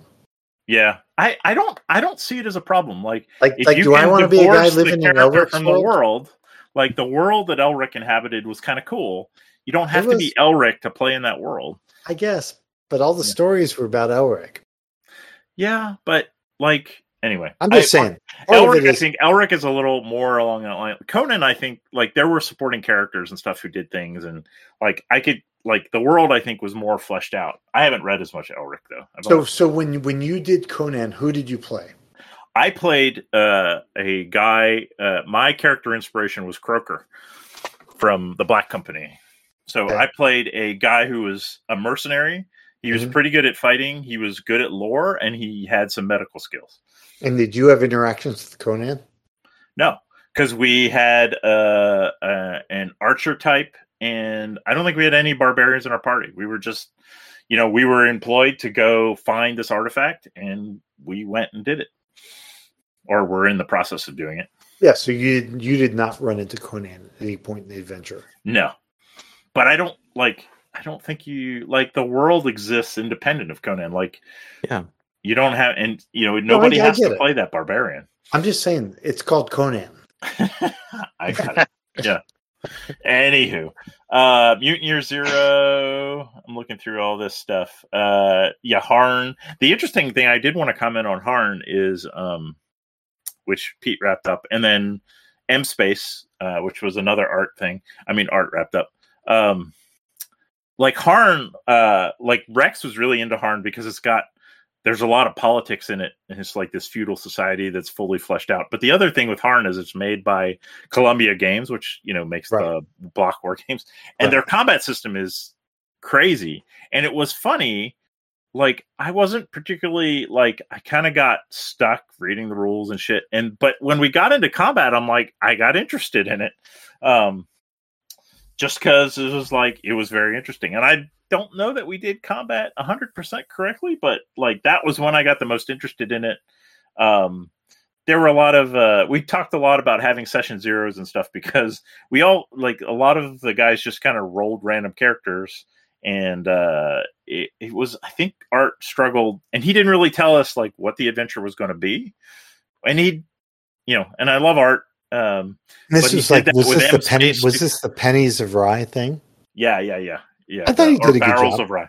No, it was fun. He did a great job. But like the thing behind the scenes you don't see. And he did this and I'm going to bring up my particular issue with M Space, where like he'll go in and like, and maybe I need to be more aggressive about like, hey, what do I need my character to do? But like, I design a character for M Space. Like I design a starship pilot. What are we doing in M Space? We're driving around on the fucking ground. We haven't been in space the whole fucking time. Yeah, I'm like, so what? Character does I've got 85 points in pilot. Right. Like, and I can drive a little bit, but Jesus, like anyway. But yeah. But with like CB, he's his mutations. He's an amphibian or something. Oh yeah, right? yeah. But that's okay. I mean, that mutation was random. That's not a problem. Yeah. But mutations for a dog handler, like it's just In Ty's Mutant Year Zero game, I have a character who's a dog handler, so his dog does everything for him, but he's got this mutation that helps him with melee. But like, unless things go really bad, I'm not in melee. My dog's up there fucking you up. So anyway. But yeah, that's not that. I don't blame. I mean, that's not you. That was just the character creation process because your mutation. So Duck, what you do then is you role play. Overcome that gap. Jump Shots that gap. Fired. Shots fired. Pete, remind me again. Throw to my face too. Like, you ran one Mark Borg one shot in real time, and that qualified you for the round table. Maybe we're revoking that. But it was great. Pete did a great job. I think it was awesome. He did. I'm just like Jesus, so mean. So can I go get a drink? Or are we gonna take a why don't break? we? I could use a little refresher. Why don't we take a couple minute break and we'll come back? Cool. All right.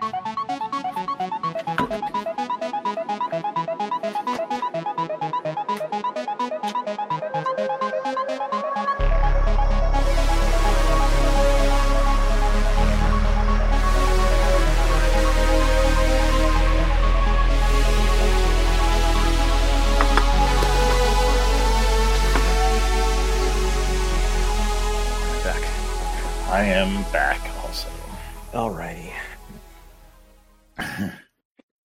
I mean, with the art thing in Harn, like I felt like I was perfectly happy in that system, but I felt bad for Art and for some of you guys because I mean you didn't complain, but like who sends? It just didn't make sense. Why would you send a baker, a rat hunter, and I forget what was the. So Caleb was a rat hunter, and like, he was a farmer, and some farmer. Blair was a farmer on this mission, right? It was hard. Well, and that part I understand, but at some point, I just was like, well, I put that part into my backstory. I'm a cook, I put some stuff into archery, I think it was, or and I was like, look, I want to. It doesn't make sense. Like I think, I don't know. I wonder if it's more just. We wanted to, and I was okay with this. Just fuck around and find out with a Harn system. But yeah, I one of the things I think I've learned is that I want to, like when I'm designing, and you have to do this for GURPS because there's just so many skills. And Harn seems the same way. Like, hey, you guys should have somebody who knows how to do this, and somebody, and everybody should know. Like in GURPS Traveler, like everybody should know like 0G and like back suit. Yeah. If you're going to be in space. I mean, I guess I always also look at it, again, just my experiences have been that, okay, so, you go to a game store, you go to a convention, you go to Adventures League, and, people show up day one to play in an adventure and everybody wants to do something different. Somebody heard about being a warlock, so they want to do that. Someone wants to do that, and there's never, ever have I played in it until we got to the guild where it was, people were trying to figure out what they were going to play to fit the adventure. It was like, oh, I want to play this, and then we went from there. And so I just always feel like that's just part of what you do and try to figure out what's the best way to work it. I think it works better though when you have that talk. And I mean, there's all the bullshit about session 0 and like lines and blah blah blah, and that's fine. I don't have a problem with that. But like. It's worth having that chat about like, hey, do you guys want to have a lot of combat? Do you guys like because it's different than when you go to a convention, you're sitting down for 3 hours at a convention and then you're walking away. Right. No, absolutely. Right. But we're getting in this, like, guys coming into DCC, like, it's a mega dungeon, like, know what that means. I mean, I think that was pretty self-obvious, but like, if you're not into that, then, don't do it. Yeah. So because it's a much bigger commitment, I think it's worth doing. Like, and we played Harn for like 12 sessions. So 10, maybe. I don't know. It was a lot. I remember when with Pharaoh at one point, like I said, hey, we got to get more organized. Let's have a caller. Right. And I can't remember if I signed him or how it happened, but like Carl ended up being the caller. And a couple of minutes in, I'm like, I don't know that he knows what a caller. Like I just assumed that he knew the system, and because of it's old school D&D, and I don't think Carl played old school. You killed him shortly after that. Yeah. Well, he had to pay for that. He had to pay for that, not knowing. Oh, shit. He just had to go get his bag, I guess. But anyway. Yeah. I mean, it's kind of, you just have a party leader, right? Who's going to tell? Because when everyone's yelling stuff, you're like, hold on. What are you guys actually doing? Right. Yeah. Because you're like, there's tripwires everywhere. I need to know before everyone starts running all over the place. Yep. For sure. Yeah. All right. Well, we're at the part where we should roundtable. All right. What do we want to do? I think the most popular one was we could, there was the what's your favorite system? And we could throw a little, does that change when you're the person running it or the person playing, and why? Okay. We could do some, players, like what happens when you don't have enough players, how do you handle a player being out? I don't know. What do you guys feel like? Like I think I suggested the shortage of players thing, and that was my thing where, like with Sandheart, I have an adventure where it's a file of troops, basically. So there's 3 players and there's 7. There's supposed to be 10 of them for the adventure. Mm-hmm. And so the idea that I came up with was, I said, as you guys encounter groups, if there's a group that's your size and you get in a conflict with them, we're going to assume you've got like 6 mooks in your squad, right? Yeah. So they'll match up with those guys. So if there's a fight, you fight with your guys, but then if something bad happens, like at some point I think they had a tracking roll. And this goes into the thing we were talking about, where it's the roll that they need to make to keep the adventure going, yet somehow they cannot roll a fucking die to save their lives, so they're going to fail that die roll.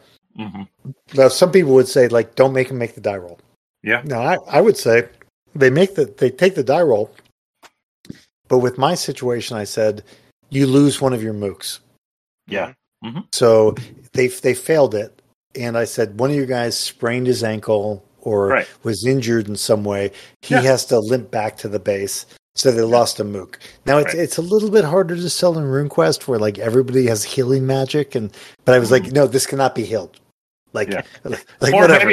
Maybe the guy just says fuck this and wanders off, right? Well, luckily the party did not question it. Like I was just like, yeah, you lose a mook, so that's how. And that morphing into the other interesting topic, like when do you do a roll? Yeah, I mean that is the question, right? Right. Like, so there's a roll that's consequential to how the adventure is going to go. Like I said, the tracking thing. Are they going to follow the path, or are they going to find the clue? And if they all fail it, what do you do at the end of that? Exactly. Yeah. And there are what do you do? There are Gumshoe. Like there's a system called Gumshoe, right? Which and you can do this like when Ralph ran Call of Cthulhu at the con, right? He would do. There was a way to kind of shoehorn Call of Cthulhu, which is like, does anyone have library at more than 40? Okay, you find this, right? So that there's no roll. Like, as long as you've got and you know what your characters have. I mean, there's right. There's an argument that if there's a skill roll that's so significant that the adventure might be derailed by them failing it, you should not make them take the roll. That's absolutely right. Yeah, I think you do that. But then that cheats them out of the fact that they might have a skill that helps in that particular thing that they've invested in. So my position is, like, let them do it. And if, like I said, if they succeed and they get some benefit, and if they don't, then they suffer some consequence. Right. But they still get if it's like a tracking roll, what if they just lose the track for like a day and like have another random encounter that could fuck them up? That's right. That's right. Yeah. 1,000 different things you can think of.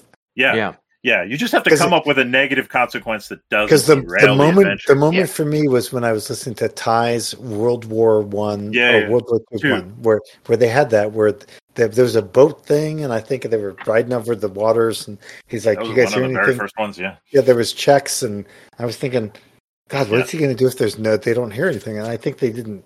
Yeah, that's happened. For it. Yeah, we're capable of rolling so shitty that none. But it was again for all of us. I think it was so early in our gaming. Oh yeah, experience. I was like, I learned from it. I listened to it in many ways, and I listened to it, and I thought, oh God, you shouldn't make them take a check if it's going to be important. Like opening a pantry, for example. Yeah. Now I will point out, you guys finished every mission. Oh, geez, Ty, I'm not making fun of you about it. Yeah, but I guess what I'm getting at, I think we've talked about this kind of topic a lot, and it usually comes down to Gumshoe and Cthulhu for some reason. Yeah.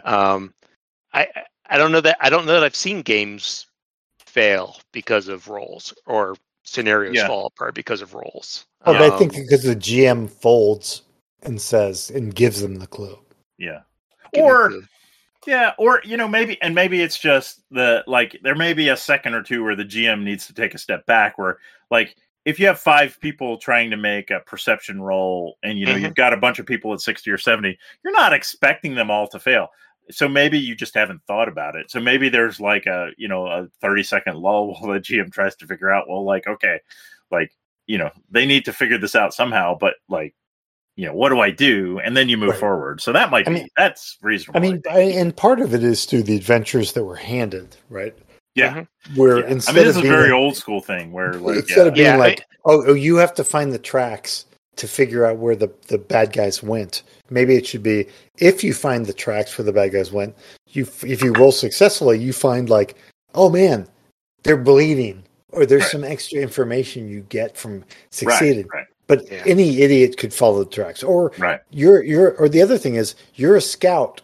You have tracking skill 50%. You don't need to fucking roll to follow the tracks of 18 people on horseback moving through the hillside. You know what I mean? Right. Yeah. But you want to give them a chance to roll dice. So maybe that's just for extra benefit for them. Yeah. Well, Ty, I feel like you want... Go ahead, Ty. Sorry. I would say one of the things about the Call of Cthulhu system, though, is that your character advancement is based almost entirely on passing skill rolls. Right. So if you're I don't know what Ralph does, but that's true. RuneQuest is he's only running a one shot, so it's probably not a fair comparison, right? But RuneQuest runs exactly the same way. Yeah. And character advancement in Call of Cthulhu isn't, I don't know, that important, or really all that interesting, but it's kind of like, okay, we're going to that's one of my big beefs with all the BRP bullshit. Yeah.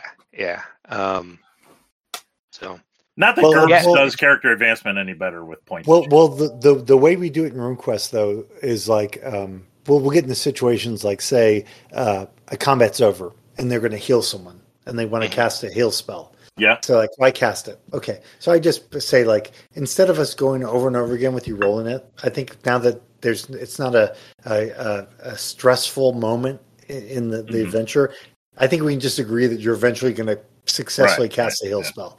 You heal them, that's fine. Pay the magic points. I do that sometimes, yeah. But that does not qualify as an experience check. Oh, interesting. In Burp for us, because it was not under stress. Yeah. That's if you're in the middle of combat and you run over to your friend and you cast that heal spell on him, you have to roll it. Oh my God, I got to get it done, and you succeed. Good job. That's an experience check, but not for hey, we're all sitting around a campsite and your ankle still hurts. Yeah. But I think there's a kind of an interesting intersection between when do you roll, character advancement, and there's another aspect. There's 3 aspects, right? Where Duck, that thing that you posted about when do you roll, I really like that idea. Players will often say, "Hey, can I make a roll for perception?" And then I always have to go, "Well, what are you doing?" Right. What are you trying to find out? I like it when players say, hey, I want to look in the book. I'm going to spend an extra 10 minutes. Can I roll? Like they've set up the narrative around that role. Right. Yeah. Right. Yeah. And if they're doing it that way, then that's cool because then that also feeds into character. Do your players do that where they say, I'm spending an extra time? Not enough. I mean, we probably need to do that more. You just imagine that they would do that. Yeah. No, I like when we set up the auction, I said, here are the things, don't, and we did like session 0 or session 0.5 or whatever. It was like, here are the things that if you're kind of new to Call of Cthulhu, here's the things that you can do to help you succeed. Here's how you pass rolls. That would have been great in your World War II Cthulhu because, it was at the end that you told us you guys should always go to the library, and I'm like, huh? Yeah, and that goes back to me just knowing. Never go straight to the lighthouse. Do not go right up to the lighthouse and find out why the lighthouse is not lit. You go to the library. We were all new. It was fine. I had a great time with that, Ty. Don't ever. But that type of mentality as a player, that helps your role play. Yeah. That helps the GM because that helps push the story along. It helps your PC because that's actually how character development works because you're passing skill rolls or at least attempting them. Yeah. So I think there's that thing that you posted. I don't know where that was from, Duck. That's something it's from that I've seen elsewhere. Retropunk. Yeah. But that's like, don't just ask for a roll. Like, right. Why should I give you a roll?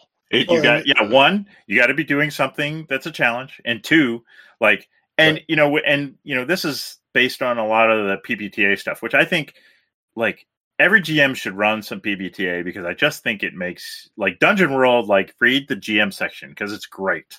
But anyway, also some of these skill levels that the characters have are where they shouldn't need to check for what we ask them to do. I'm going to go try to find a book in the library. Well, if the guy's got a library skill of 50% or 60%, I think he should probably just go get it.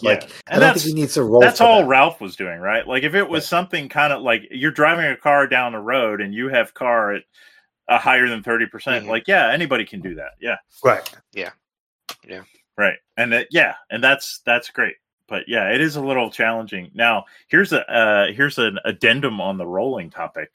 I didn't finish my PBTA thing. Is think about and you can think about this with the GM and the players too. What's going to happen? If before you roll, what's going to happen if I pass? That's usually pretty easy, right? Mm-hmm. Fireworks are going to go off. Everybody's happy. We're hoping. Honestly, we're hoping they pass. Yeah, but if you're always hoping they pass, that's not the key point of a roll is this interesting shit. They're going to lose the track and they're going to get assaulted by killer ducks in a random encounter because they've lost their way. Or you should only be rolling if you have some idea of what's going to happen both sides. And I mean that's probably a pretty high standard, but it's a good piece of advice, I think. I mean, and to Ty's point, I've talked to my guys a bunch of times where you'll be like, okay, so you're in the room. What are we doing? And it's is anybody going to scan? Anybody going to investigate? And maybe a guy will be like, well, I'm going to do this thing. And RuneQuest has this thing where you can actually help someone with something. Yeah. And you can help them by dancing or singing, spirits. Inspire them. So you can inspire them. So I'm like, so I'm trying to push it to where I'm like, okay, are we gonna do the dance jam and try to? And so guys will actually dance and try to but it does help them a little bit with the whole tribal feel for it, where they're like, all right, someone's searching. This might be him. Yeah. You know what I think on rolling? I don't think we use hidden GM roles enough. I think searching roles and I do exclusively now. Okay, good.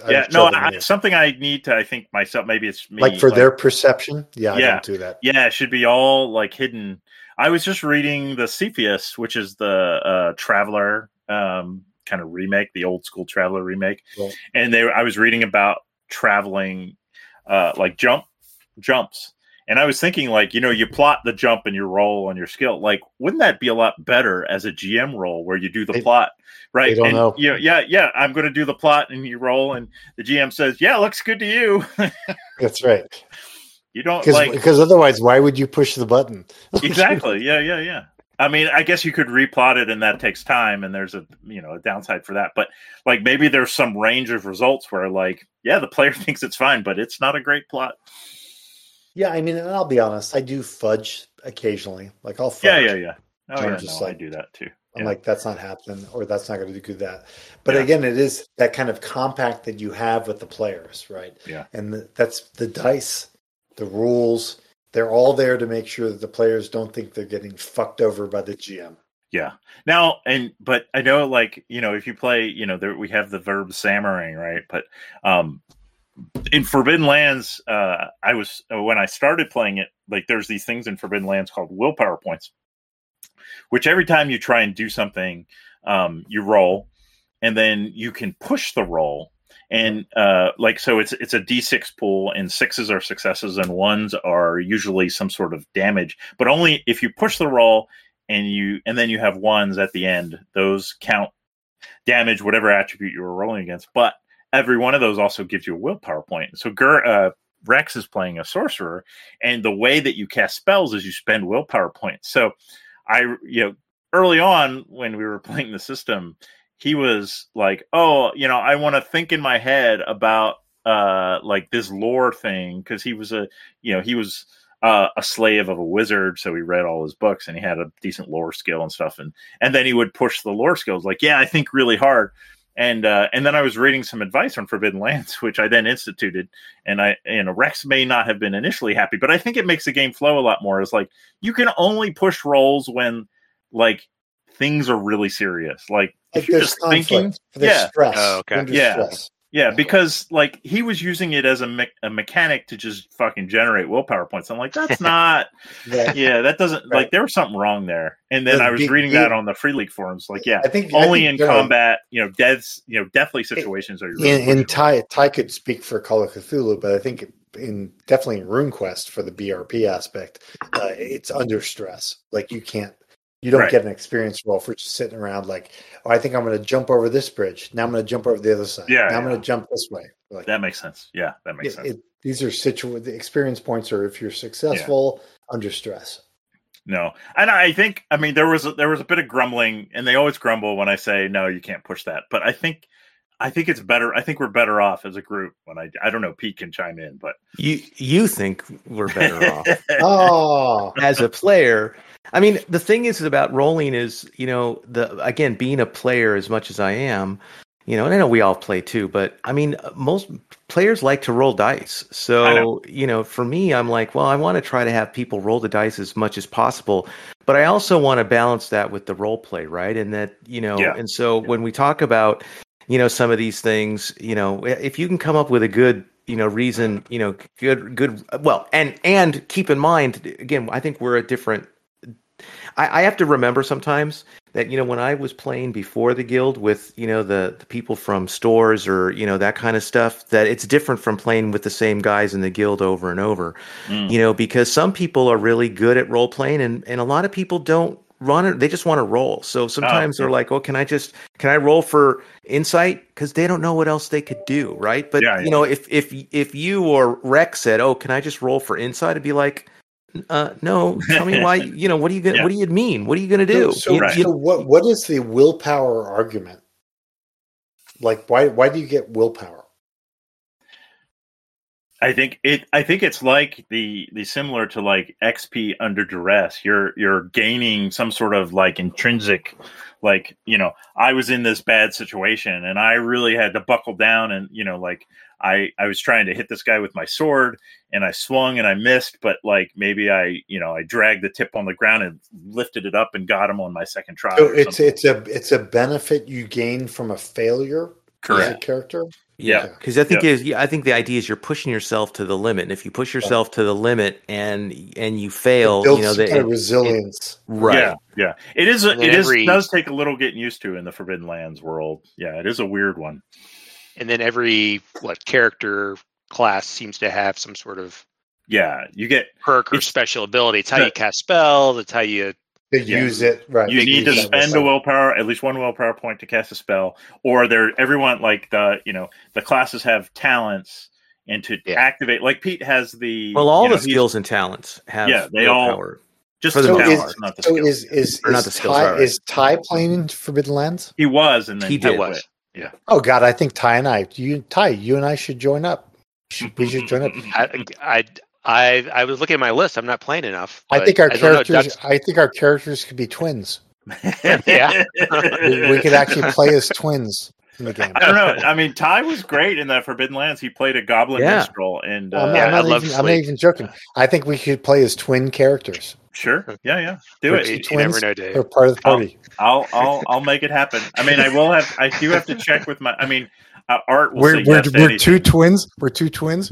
We're comfortable with each other. We have to check with Rex. I was gonna say I like Dave, who's been drinking about halfway through the podcast. He's got great ideas. That's right. Yeah.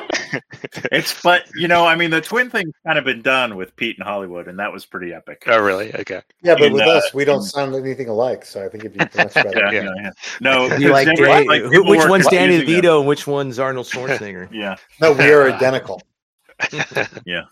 But then Carl ran us through B1 in 5e, and Hollywood and Pete played twin warlocks or something. It was pretty good. And then Backdoor spiked that adventure. Yeah, that fucker.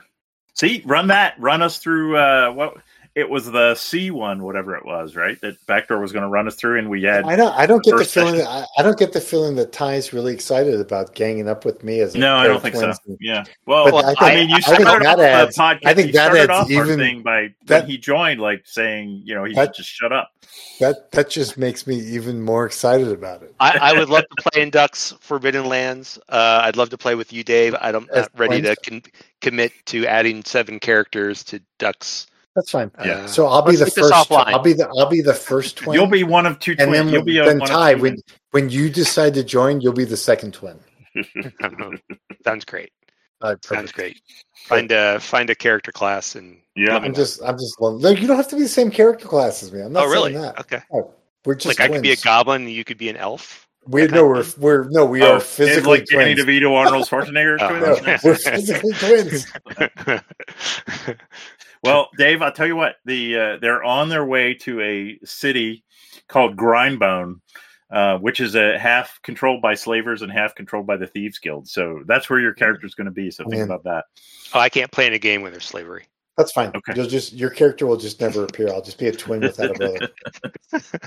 Can be your eternal quest. Find your twin. That's right. Right. Mm-hmm. Right. All right. Yeah, and I did have the dream of replacing Backdoor. I wanted to always play out Backdoor's character.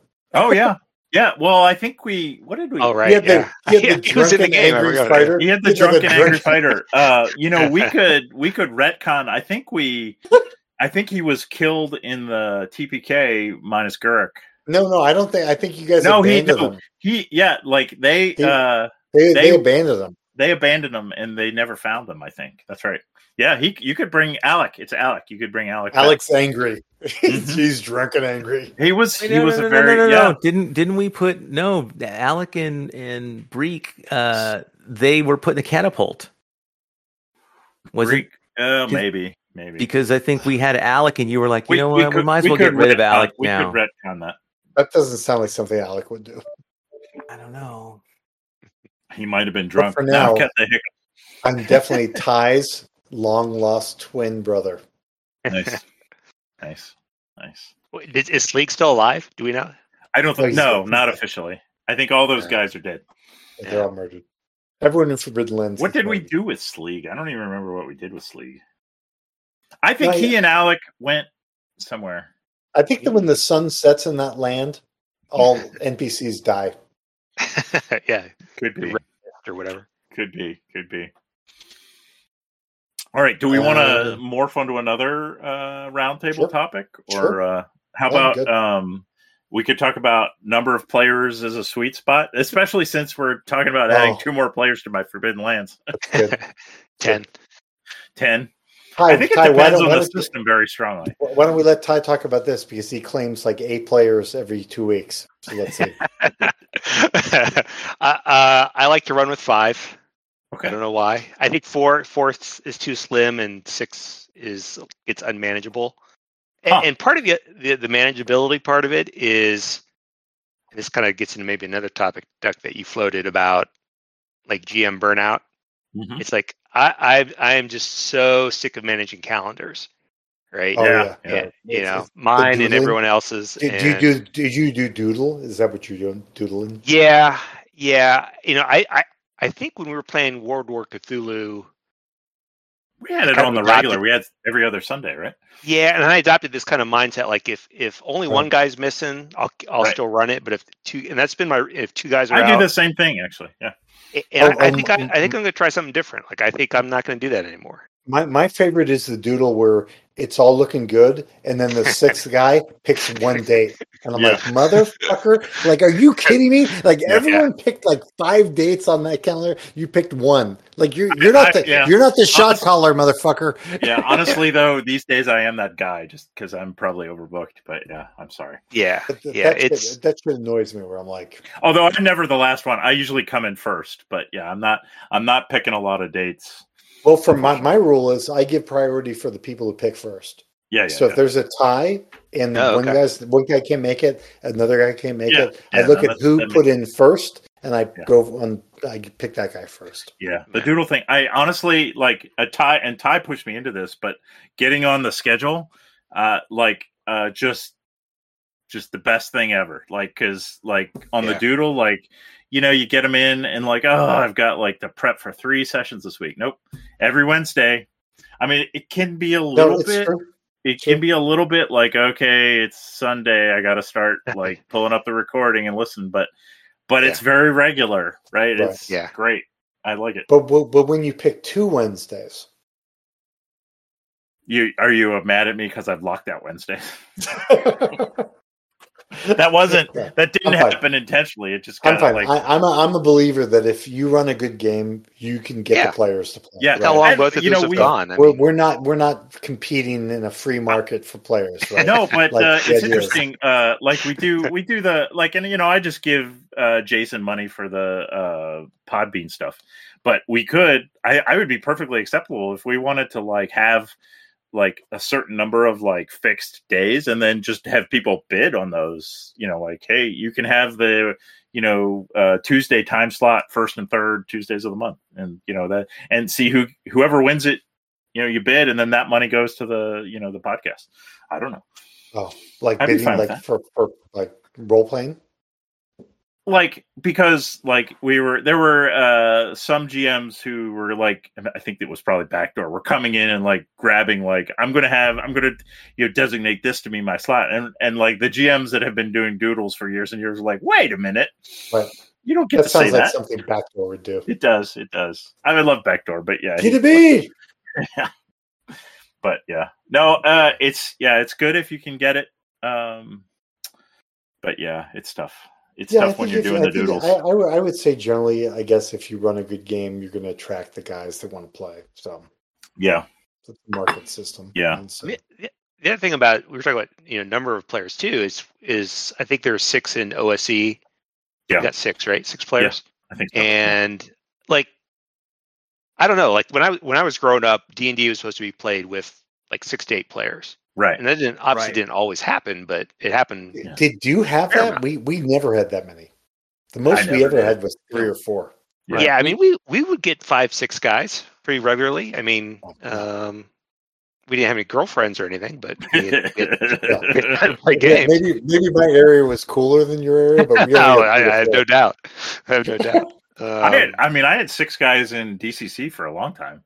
I worry though. I mean, you had a lot of. What did you have at first though in DC? Like you had like. Well, we had a funnel and people had multiple. We had 13 characters among 6 players. Yeah. No, but I mean, to be fair, I can't complain too much because RuneQuest, I do have 6 in my main RuneQuest. Yeah, and I have 3 on the side. It depends on the system, right? Like I think it worked okay in DCC. Because it's an old school, like everybody gets their turn in combat and there's enough combat that like, I do worry, like, I think when you have 6, like I I don't think I'm good enough at it yet, but I want to make sure that like the quiet people are like getting focus and like, they're not. No, you do a good job. I've listened to that. I know, but I always worry. And I think that's why I do a good job, because I'm worried about it. I think I could do better, but yes, thank you for, I try and do that. But I think when you have 6 players. Ty, as much shit as I talk about Ty does a great job too. Yeah, Ty does it. Ty does it too. Yeah. But I think sometimes the system supports that. But then I do want to say, like, we were talking about this in Blade Runner too. Like, Blade Runner is cop. You guys are solving a case. 2 players. Yeah. Fucking 2 players is the best. Well, sometimes, that's the best thing. Like, I want to bring up our Greyhawk stuff again. Yeah. Whatever. Fuck you. The best adventures we had were 2 of us with Pete doing Greyhawk. I mean, and it's easy for scheduling. And it's much more personal, the adventuring. And you got the kind of that buddy cop thing where like one guy's like it's a totally like I understand that Jason and I ruined your Greyhawk game. No, my point is, as you add characters in, you add voices in, right? So when you have 2 voices and 2 characters, that can create a really cool kind of adventure, and it changes when more people get at it. Yeah. Well, I mean, Pete, Jason, and I have done a whole bunch of these Jersey 83 things and we just rotate the GM, and it's always 2 players and a GM, and it's just awesome. Like we do it's great. Like, Jason, my favorites are the ones where I play the action scientist and Jason is the holy Catholic exorcist killer. And it's just, the buddy dynamic is amazing. I totally agree. 2-player RPGs are excellent.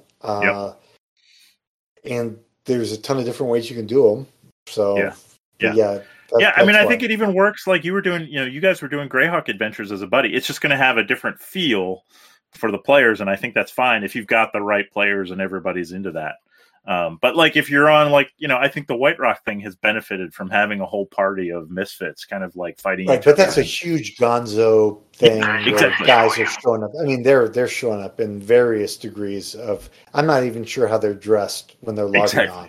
No, and that's what I want. That's perfect. Yeah. Who knows? That is, those guys are great, and like that is, and like we were kind of, I don't want to. I'm not trying to be like particular, because believe me, I've been drunk online many times, but that is not my type of game that I would think I would be like, I'm going to get into.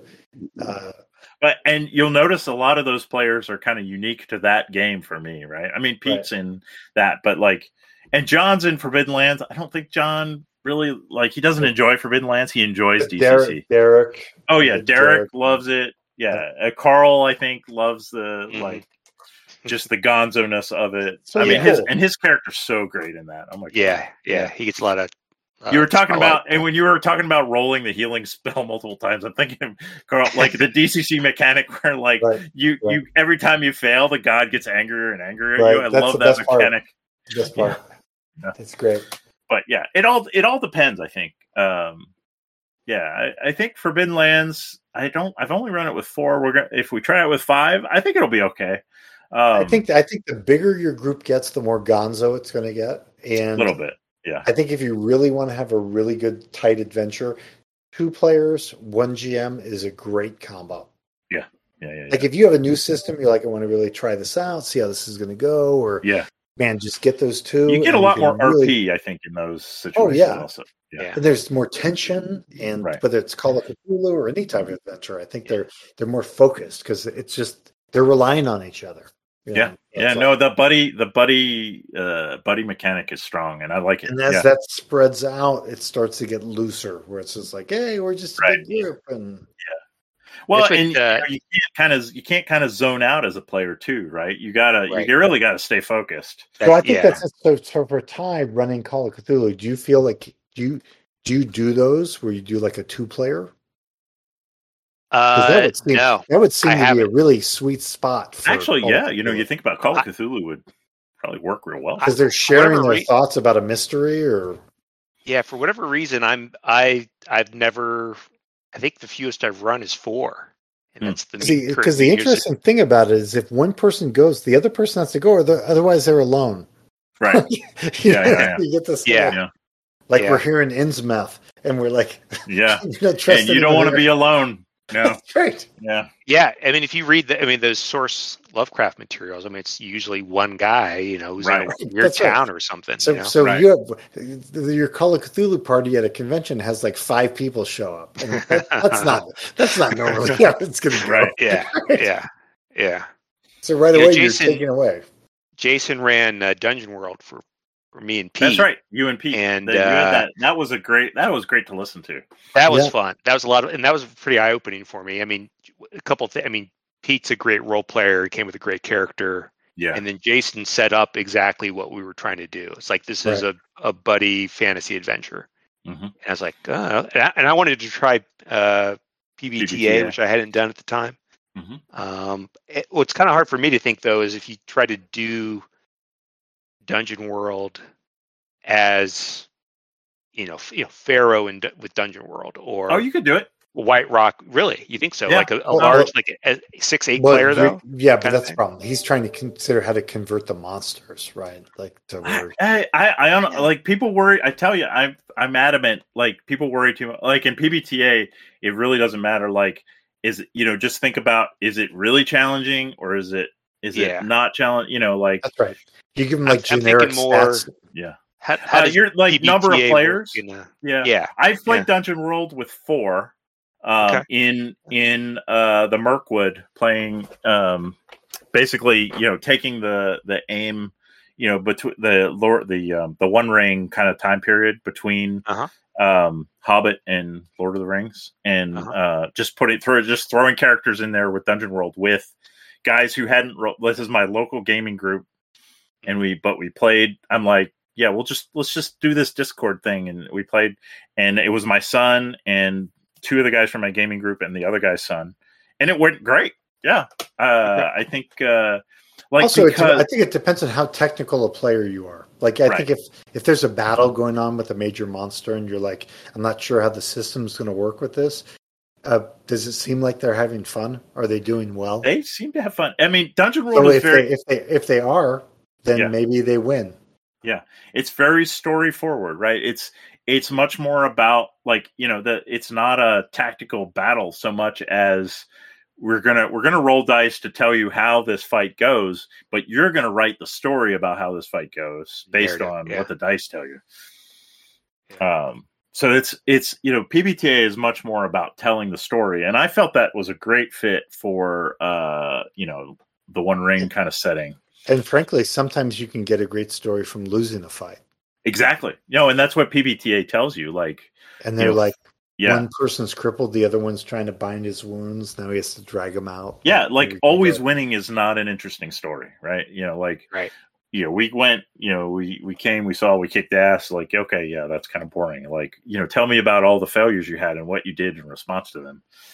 Yeah. How you had to drag yourself back to the village and heal and all that kind of shit. So, but yeah, it would be a very as someone might want to say, system does matter. If you played Pharaoh with Dungeon World, we would have a much more story based, because Dungeon World would force you. It would force us to make connections between the characters, and the way that you get experience is by pulling on those connections. So there would be a lot more interplay between the characters, and there'd be backstory, and there'd be betrayals, and I remember that time you fucked my sister, and I'm not going to forgive you for that, and and then let me throw you into this pit and get crushed by a rock. So maybe the same thing would have happened, but for different reasons. Yeah. So it's just it would have been we could have. I think you can play Dungeon World in any of these settings. You're going to get a very different outcome.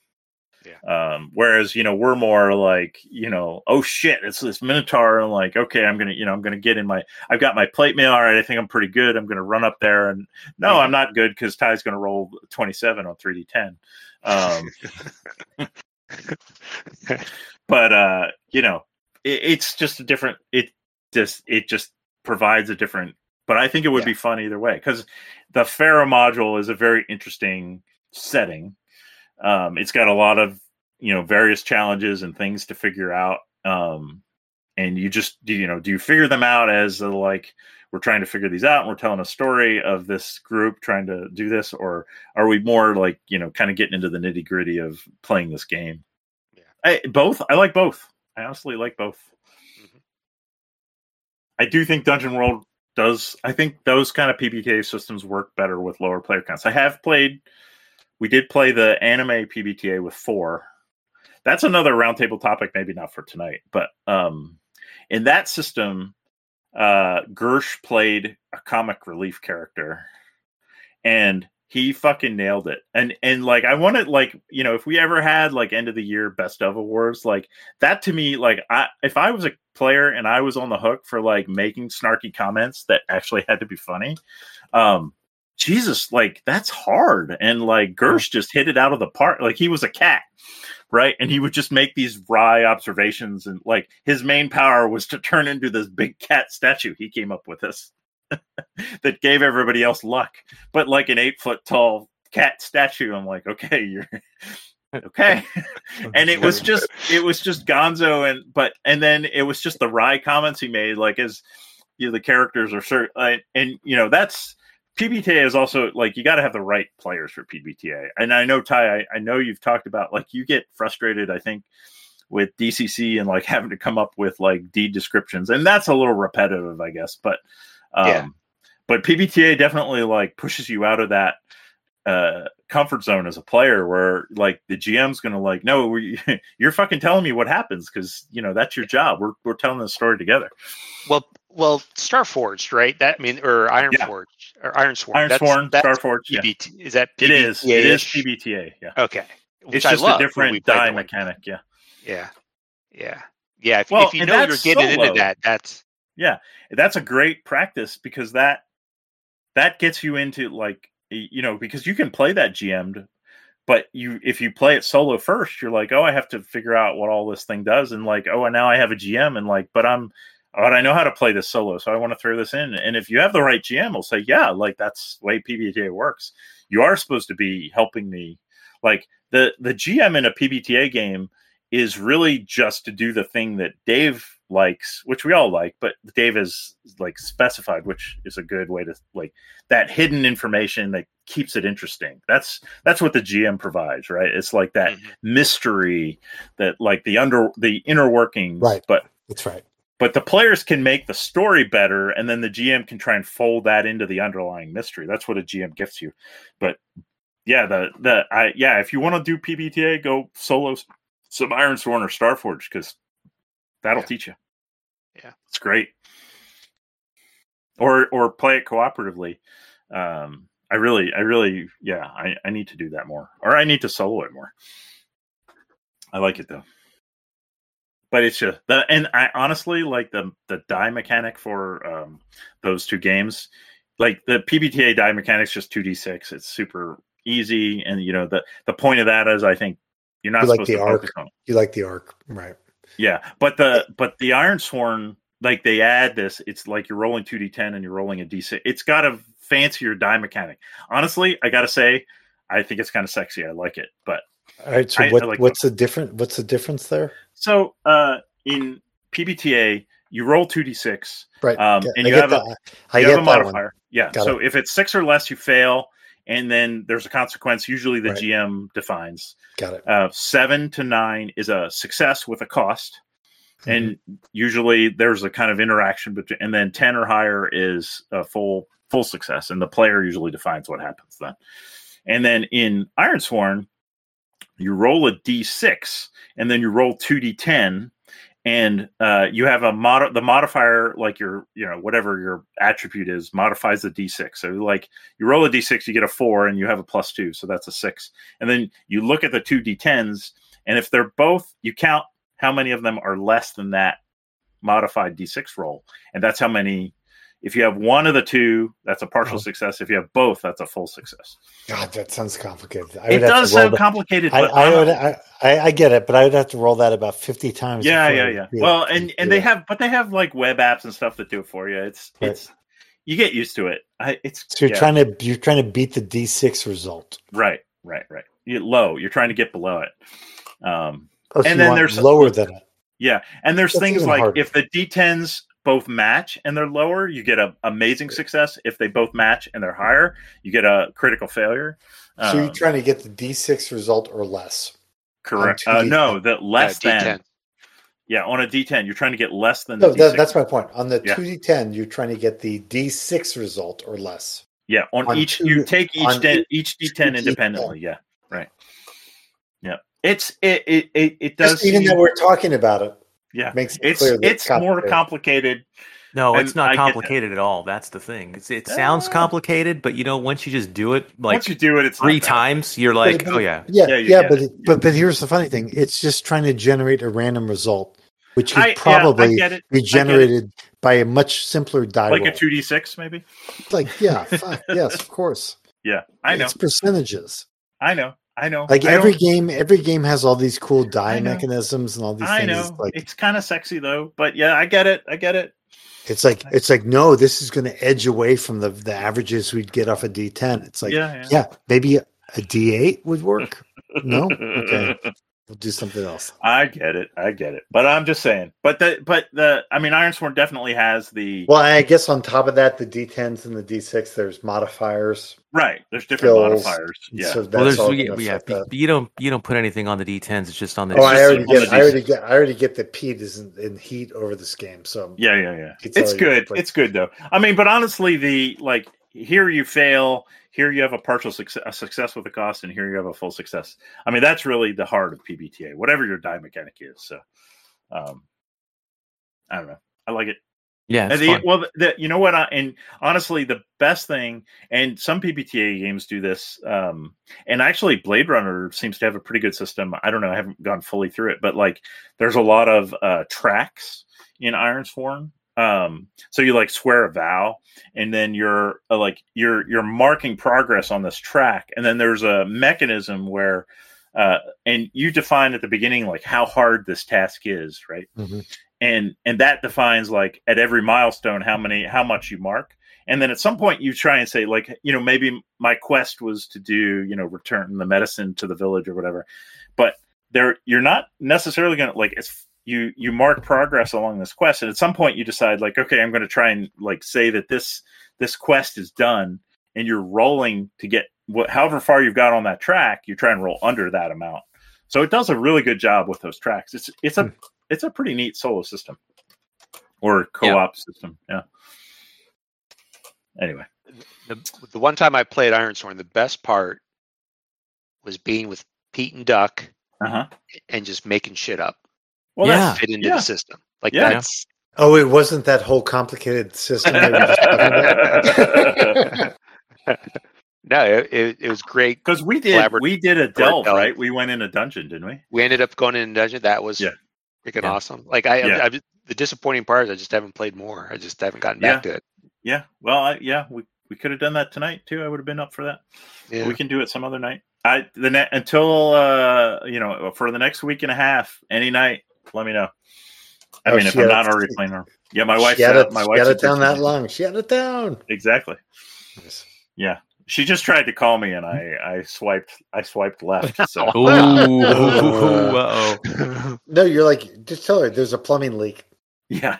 I'm no, I mean, I've tried to I've pinged her a couple times today. She's like, "Oh, I'm out with my sister." I'm like, "Yeah, whatever." I mean, she knows I'm gaming tonight. I was supposed to be gaming with you, Ty. No, so I'm you hit her up. You hit her up. You're fine. Yeah, I got my bases covered. She was busy all day. I'm like, you could have called me anytime during the fucking day. I have no worries about the structure of your marriage. You're fine. No, I'm fine. But yeah, it's good. All right, boys. How do we feel? I feel like we've reached a point. If we want to call it here, what do you guys think? Yeah. Well, I'm not the host of this podcast, so I don't have to. Really we're all the hosts, Dave. I'm only happy to. I'm happy to give the listeners everything they want to hear. So it's up to you. It's cooperative. Do you have another topic you want to discuss, or have we? What if we did a quick favorite system? Oh, okay. Yeah, because that came up earlier. Yeah, that's a good one. You want to go first, Ty? No, I don't. No, okay. No. We did cover it already. And did we? Ty's now I haven't actually given my answer. I know what your answer is, Dave. Did we cover it? We kind of talked about when we were doing what you're playing and running. I think Dave covered his, which is all that matters, I think. Yeah, pretty much. RuneQuest, we know it. RuneQuest. See, I told you it was quick. If I had to say system, I'm gonna say Mutant Year Zero or Year Zero. Year Zero as a whole. Yeah. And I think it's a lot of fun. I think Duck is, as you said, it doesn't get in the way. It's fast. Yeah. I like the perks that can come out of perks or whatever they call them different things in different like games. Willpower type things or like. Yeah. Well, when you get multiple sixes, like the first sixes. Stunts. Sometimes they call them stunts. Yeah. Stunts. Yeah. And it works across Alien really well.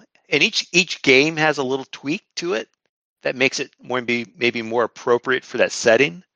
Right. But just as a system, I think it's got a lot of flexibility and it works really well. They're supposed to do a Cthulhu game for it, and it'll be interesting to see what they come up with, because I do think that I think they could really nail the sanity thing with that.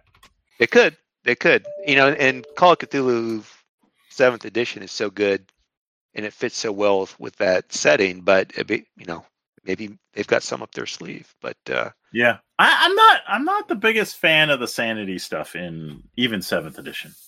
I mean, you're talking about the burp Call of Cthulhu. Yeah. Sanity. Yeah. I mean, I think, like, I loved my character going insane, and I think Call of Cthulhu introduced that, and all props to them. But I think the actual mechanics behind it, where you're just like going down and down on a D100, like it's a D100. Of course, I'm going to hate it. So I love the sanity as an idea. I don't think the Call of Cthulhu's mechanic is the best. I think, honestly, I wonder if what Year Zero is going to do. There's a game I have called Flow, which is like a kind of a dark Warhammery fantasy type thing where you have a sanity mechanic, and it's like the food and water die, where every time you have a sanity test, like, I have a D12 of sanity, you roll. I rolled a 1 or a 2. Okay, now you have a D10 of sanity. When you get down to a D4 and you roll a 1 or a 2, you're insane. So, right, you never know when you're going to go insane, but your sanity is this basically this commodity that's eroding away. Yeah, and I think that's I don't know. It just strikes me as a little bit more like I said, my character in your game, I adored that character and the way he evolved through the game mechanics. A lot of fun to play, a lot of fun. But I think the mechanic could be your favorite system. Yeah.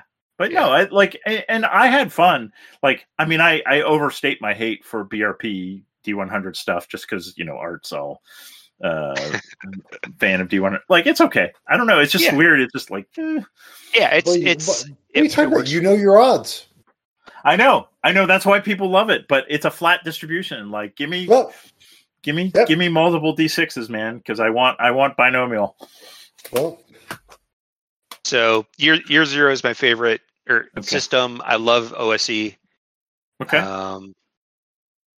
But beyond that, it gets pretty slim as far as anything I love. But okay, that's good. I mean, when have you ever looked at a guy who's doing some work in your house and he's like, well, what are the chances that it's going to break the roof? He's like, well, it's going to be roll under a 5 on a yeah, he's going to be 40% on 3D6. Like, I know. You're like, we all know. I get it. But I like life is non-linear though. So like, I just like it feel, I don't know. Don't ask me to explain. I like my D100 hate. I think you just don't like how, I think you don't like how percentile dice look. Yeah. You think they look weird. Weird. I can't justify it. It's just like, I don't know. And there's more to the system than D100. Right, and never all through your life, you've relied on percentile chances. I play fucking D100 systems. I just want to bitch about them. Leave me alone. saying it's a weird reaction to it. But I understand what he's saying. But I'm probably a little shaded differently because if any of those systems I had consistently in my characters having 60 to 80%, as my as your stat, as my stat, then I'd be happy with it. I hate playing a game where you have 15, or 20. It's like then you can't freaking do anything. It's right. like So maybe that's where my hate comes from because you're a character starting out where your percentile is so low.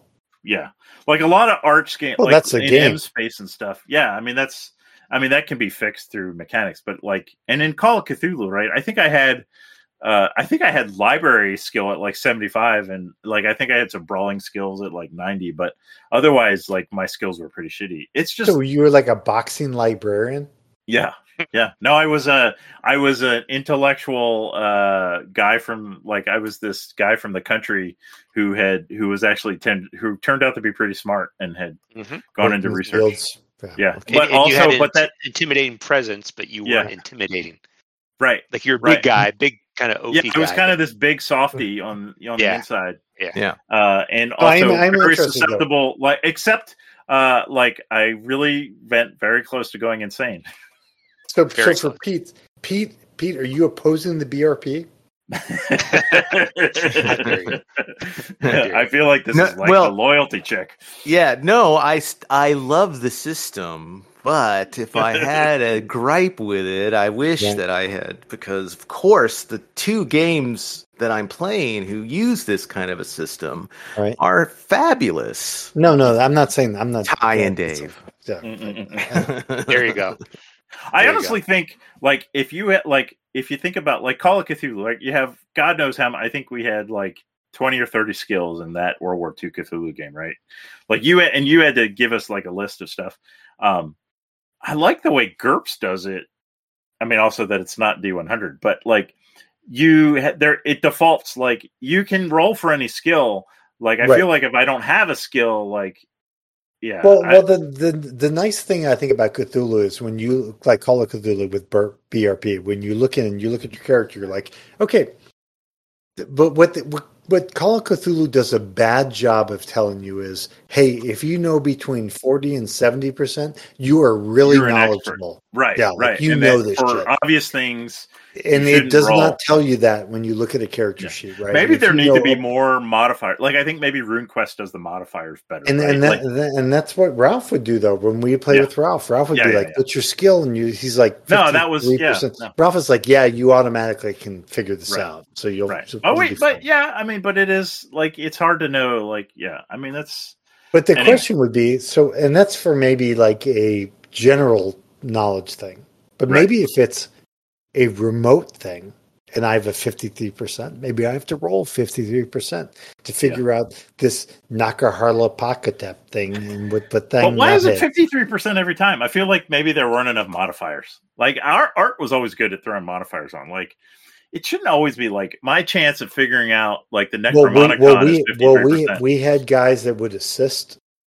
Yeah, you could have partners that would help you out. Different things. I think that maybe other earlier skills would help you.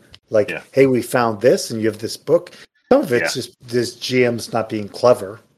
So hey, they found this little leaflet. They found this leaflet laying on the ground when the guy was murdered. They then go to the library. Do you think having that leaflet might help you to go to the library and do research? It probably should give you a plus 10% or whatever. Who knows? That helps. Yeah, that's fine. I mean, I'm not going to apologize for Ty's bad GMing. I don't know how he. No one should. There's no excuse. It was. Yeah, I mean, it was obviously. If I could only run World War Cthulhu again. Ty, you did a great job. It was. Ty, let me ask you. I know. Ty, honestly, looking back, and you did a great job. It was an epic campaign. Yeah, it was epic. But do you think that if you did it again now, you would do it better? Oh yeah. Because you must have learned so much. Yeah. You must have learned. I mean, I don't know if anyone has GM'd as much as Ty has. No, I don't. In the past 5-6 years, I may be close. I may be close. I bet Duck, I bet you're more than me now. For sure. I might be. Yeah. Like if you combine, I'm at like 90 sessions if you combine White Rock and Forbidden Lands, just those two. Yeah. Yeah, but you guys, I'm just saying, you guys did a great job, and I agree. I agree. So as I mean, far it's as fun. The learning lessons that you guys had, what you've learned from it, it's probably more. It was valuable. very early. Like we give you shit for the Bed Dragon, and that was you being drunk at a con. Learned a lot, and us not. Yeah, and I get shit for the Pantry, which I should because it was horrible. But I was learning. So I would, if I had to do that Traveler thing again, there's a lot of shit I would do different. So and not kill the entire party at the end. Yeah, no, I wouldn't do that again. Although that allegedly happened. It's not published anywhere. That's not canon. That's not canon. So what I'm hearing is Duck is going to redo Traveler, which I'm in, and that Ty is going to redo World War Cthulhu, which I'm in. So I would redo Traveler, but Dave gives me shit about rafts breaking down and shit. So I don't know. Well, maybe as long as no gorillas come out of statues. Look, there was a stuffed gorilla. Invisible it was clear there was a stuffed gorilla in the room. And I do have Cold War Cthulhu. Nice. Cthulhu Cold War. Yeah. But so for Ty, I asked Ty, what lessons did you learn from that campaign? Did I learn from that campaign? Well, that was a huge campaign. It was. Well, yeah. I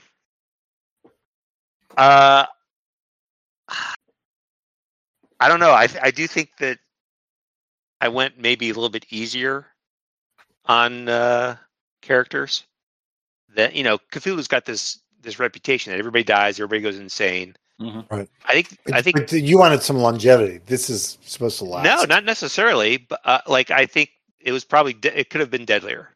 Okay. Yeah. There were times. I mean, you did kill some people. I mean, that's always a balance. Kyle's first death was pretty cheap. I feel bad about that. Was that one. the drowning? Yeah.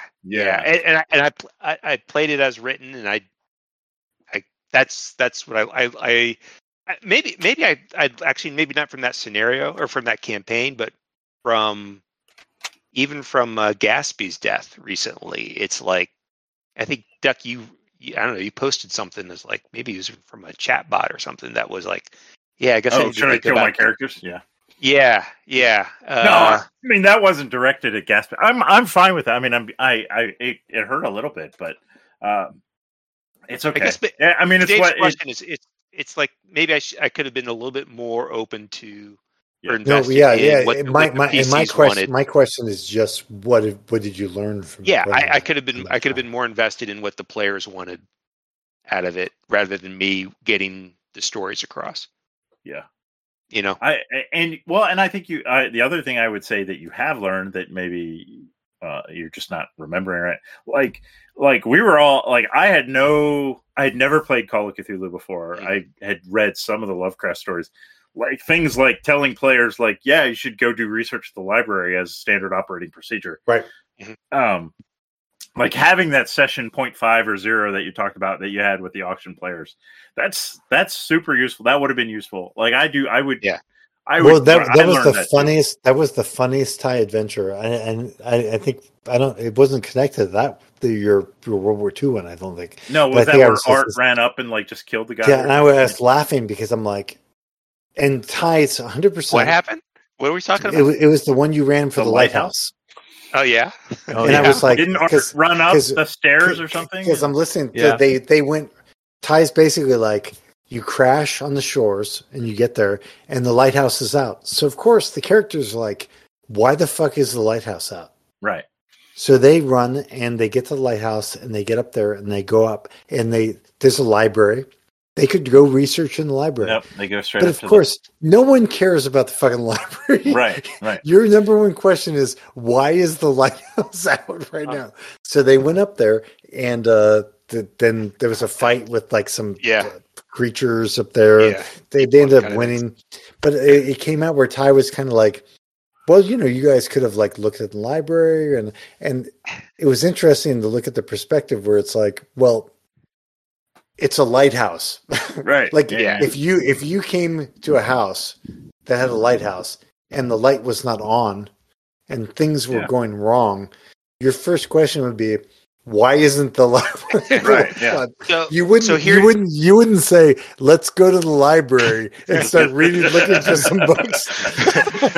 What should I type in Google? When light goes out in Lighthouse, what do I do? It would be like, I'm curious, how many libraries don't have lights? Well, okay. So it was fair. I guess what? Yeah, maybe not your fault. Not your fault. No. I'm just saying. So it was funny. I think what Duck's saying is, in a way, it's like not everybody had the same experience with Cthulhu that I had in terms of just knowing what to look for and what to do and how are these scenarios set up. And in the 7th edition set, there in the Investigator Handbook, which is one of the books, there's a chapter that's basically how to be an investigator. And so when we did the auction, or we were setting up for the auction, I sent that out to everybody. Now, whether they read it or not, I don't know. But whether they really need it. But I mean, at some point, the GM can only do right. But there is like the session 0 where you can say like, hey, if you guys haven't played Call of Cthulhu before, here's some tips. And Ty, it's 100% not a condemnation of you. It is classic character movement where they're at a house, their boat crashes or whatever, and they're getting on the boat, and there's supposed to be this lighthouse, and it's out, and you're like, the lighthouse is out, and so they get there, and there's all these other buildings around. They're focused 100% on that fucking lighthouse. Mm-hmm. And that's not your intent. Like they're supposed to. I don't know if they were supposed to. But I don't know that. I mean, I might do the same thing. Like, think about it in real life. Like, you would do that. Yeah, of course you would. Yeah, the lights out in the lighthouse. That seems like problem number 1. Let's figure out what's going on with. There's one thing the lighthouse is supposed to do. Yeah. Why is not doing it? Let's go figure out job, lighthouse. It's in your name. We're not going to go right now research a history of the 100 years of New England lighthouses. Yeah. You didn't look in the dorm room in the guy's locker chest? That's right. That's right. No one is taking any time. Even a search that you do as a player character where, I'm going to look under. No, you're just walking through rooms. You're going to go immediately to the fucking lighthouse and figure out what's going on. Yeah, that's the GM's perception of what's going on versus the player's perception. A whole nother roundtable. Like, you design they'll go over here and they'll go, and then they just shortcut all that, go straight to point A. Yeah, and I think Ty does a great job. I would love to one day play in one of his games, but it just was one of those where it was so funny where Ty was kind of expecting one thing, but when you think about it from our own human perspective, you're not going to the library. You're not going to go search through a bunch of desks. Oh, let me go to the office manager. I'm going to search through his desk. No, you're going straight. Why the fuck isn't the lighthouse on? All right. Well, we were gonna do the favorite system thing. So we got Ty's answer. Dave, do you want to talk about RuneQuest some more? I love RuneQuest. I think it's great. Really embedded in the system. Yeah. I haven't gotten a chance to play it, but I'm assuming you think you would like it both of those ways. I want one of my players to graduate to running it so I can play. But the culture, everything. Have you tried the solo adventure that was in the starter set? No. Okay. Not that. Okay. Yeah, so that's it. I love it. And I agree that I'm not saying BRP is the greatest system ever, but I mean, RuneQuest adds a lot to it. I think, I know there's I was like, there's definitely a lot of things that kind of compensate for the linearity of the D100s that I liked in RuneQuest. Well, I mean, you really cannot divorce RuneQuest from the setting, right? Right. And every time they tried to do it, I think in RQ3 they tried to do like a Viking setting. They tried to do it all really flopped. Yeah, it's never succeeded. It's very tied to because the magic is very it's very the magic system very tied to the setting, right? Yeah, absolutely. Yeah. Yep. The gods. I mean, you have RuneQuest players who like some of these wackies that I see on the Facebook groups. They they have tattoos. They tattoo the same runes from RuneQuest. So it's like they're nuts. Okay. They're 100% into it. So, all right, it's a great system. Ty, was there any discrepancy between your favorite system to run and your favorite system to play? Not that you haven't played Mutant Zero, but you've played Forbidden Lands, so you've played. Yeah, I played other years. Like, I mean, I, it's either OSE or, or Year Zero stuff. All right, so Pete. How about? Go ahead. Hold on, Ty. Your favorite system to play is OSE. Yeah. Yeah, it was OSE and the Year Zero stuff. Year Zero is my favorite system, but OSE I love when I'm running, and I like to play it. Yeah. Just the simplicity. Yeah. Like why? I forget the most I've had at one time was like 4 different fantasy settings, and the only ones I want to play are like I've only played 5e that one time. So like you feel as a GM, like if you're coming into the game, sometimes you come into a game where you're like, oh, this is going to be a ton of shit. Like you feel like when you come into an OSE game, it's like, no problem. I got it. Yeah, I mean, it is that way though, right? There's not a lot of overhead with OSE. It's pretty simple. Yeah, I know it. I know what you're gonna do for the most part. Right. Usually, I got Duck there to help me out too, which is cool. Because I've had my adventures where I come in where I'm just like, oh, I got to prep for like 3 hours before this fucking thing, Yeah, OSE definitely, like, the simplicity of the system is a big appeal. Okay. Yeah. And it's plug and play for all the old shit. Yeah, right. That's why I like to run. So I guess maybe that's why I like it, because it fits in with Just pull when I'm any letter number module off the shelf, and you're pretty much ready to go. Yeah. You don't really ever want to run new OSE adventures then. No, I've thought about those, like some of the incandescent grottos, and the Blood King. Like I'd run those in a heartbeat. Oh, okay, all right. Yeah, definitely. Yeah. The thing that I like Mutant Year Zero. Year Zero. I like Forbidden Lands.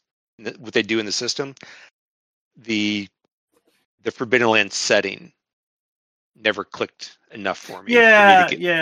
There's nothing wrong with it. It just I wasn't invested in it as much. Yeah, I feel that too. It's good, but it's enough of a disjointedness from the kind of the classic D&D setting that it's like, could I take Forbidden Lands system and people have Arrow or something like that. Yeah, you could run Forbidden Lands in a I think that's interesting, because I actually like the Forbidden Lands setting, and I didn't. Yeah.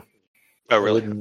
I wouldn't think that would be something that kind of. It was like the Rust Brothers and the idea there was this wizards. I was like, who are these guys? It was a world that had been kind of like burned away, cut off. Things. I mean, it is interesting. I struggle with it sometimes. There is a lot of lore there that's like, that the elves hate everybody, and half elves are. It's a little weird.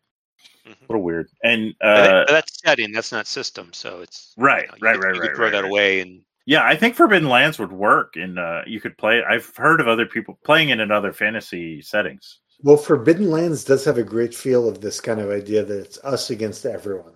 Yeah. It is good for that. Yeah. We're it's got exploring the crawl stuff is in there too. The crawl stuff, the crawl and the hex crawl mechanics are built in and excellent, which I love. Yeah. And it would be tough. Your twin brother is going to be waiting for you. No, you know what? Actually, maybe. What if Alec was one of triplets, and Dave, you're the first one, and then Ty's the second one, and you're coming to find out what happened to Alec? Okay, that's fine. and do we have one long blade that each of us shares? Yeah, sure. Why not? Yes, and do it. All right, Pete. What's your favorite system? My favorite system, I think, is no surprise. It's 5e.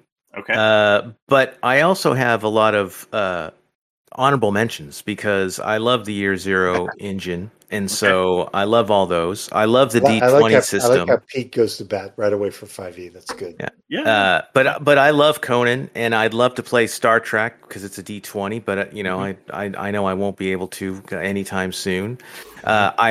absolutely love Mort Borg, and so and all this, I like I like for all the shit that I give it, on some level with the D100, I do like RuneQuest and that system. It's just, there's a lot to wrap my head around. Kind of half-hearted at the end. I thought that was weird.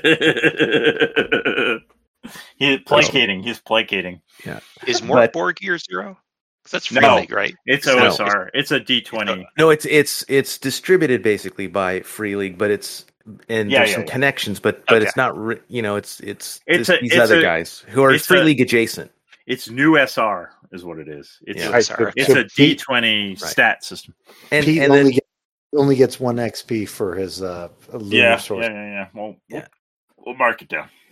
And then I like OSE and all the basic you stuff. Like everything. Yeah, I mean I do. I mean I think that right now the only thing that I probably don't love, and that's only because I haven't played it and it was sort of hard and I didn't really get through the book yet, but then Caleb bailed on it anyway, was Burning Wheel. I kind of bounced off that too. I don't know. Just for some reason it was hard.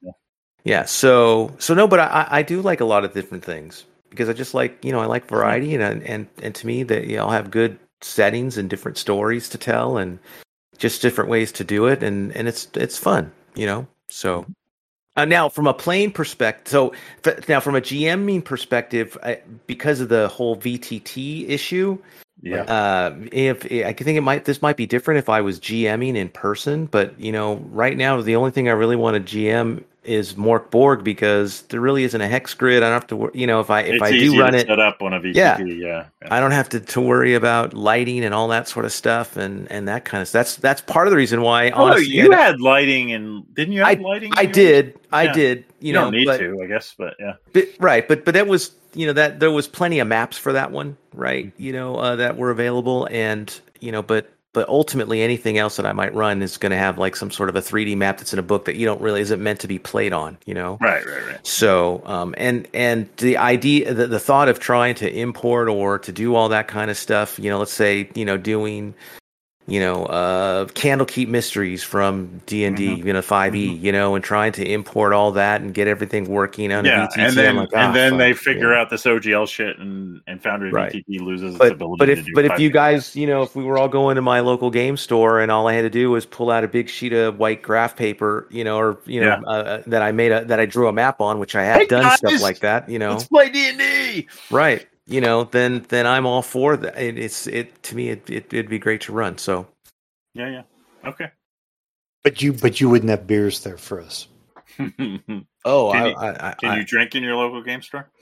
You can drink in my local game store. I think they even sell alcohol. At the local game store that I had played in for quite some time, I know specifically there was a couple of people who would drink. Now, whether it wasn't necessarily open. They weren't open about it because they were respectful because there was a lot of kids there too. So road pops. They had road pops. That's it. Yeah. So, but good. Anyway. So, but if you were, personally coming to a game, then I would make sure that I would have beer for you. Okay, good.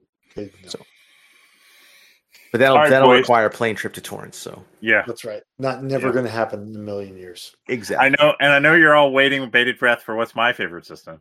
Absolutely. What is it? What is it, Duck? I think I'm going to say GURPS. I like them all. Seriously? Right? Yeah, I do. I mean, honestly, we knew that was coming, didn't we? I am a GURPS. I could spend a lot of time working on my character. Like if I think about running a game, I want to run it in GURPS if I have enough time to get everything set up. But have you run GURPS? I have. The Traveler was in GURPS. Yeah, that's right. That's right. You ran Traveler GURPS. That was it, though. I did run one. I was going to do a post-apocalyptic, post GEV ogre thing. Right. I ran one world building session with Dave, PD and Jason, and then that just kind of sputtered. So the problem with, there's a lot of problems with GURPS, but like if there was infinite time and infinite resources, I would play GURPS all the time. I think, and run it. And I would get the system working where you could use the GURPS character sheet and import it straight into Foundry, and everything would work great. But that's not a world that exists today. So, the problem with GURPS is, I'm going to say it. It's the interaction with. No, it's the interaction with the decisions you make, like attack, defense, all that stuff. You have to do all the cards. You don't have to. Like, you can play GURPS. You can do GURPS however you want. Like, you can play GURPS as, you can have very simple combat in GURPS with no map if you want, right? People attack, you defend. You can have non-tactical combat in GURPS where, like, you just roll for an attack and you roll for damage. And, you're close range, you're far range, whatever. But your abilities still go down per round.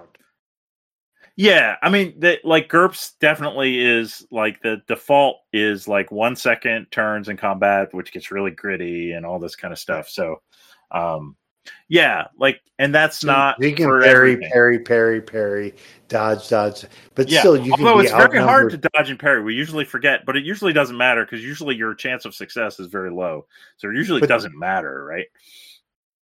But you can be surrounded and killed. Yes. Yeah, and once you, like, a couple of hits and things are dead because everything has a limited number of hit points.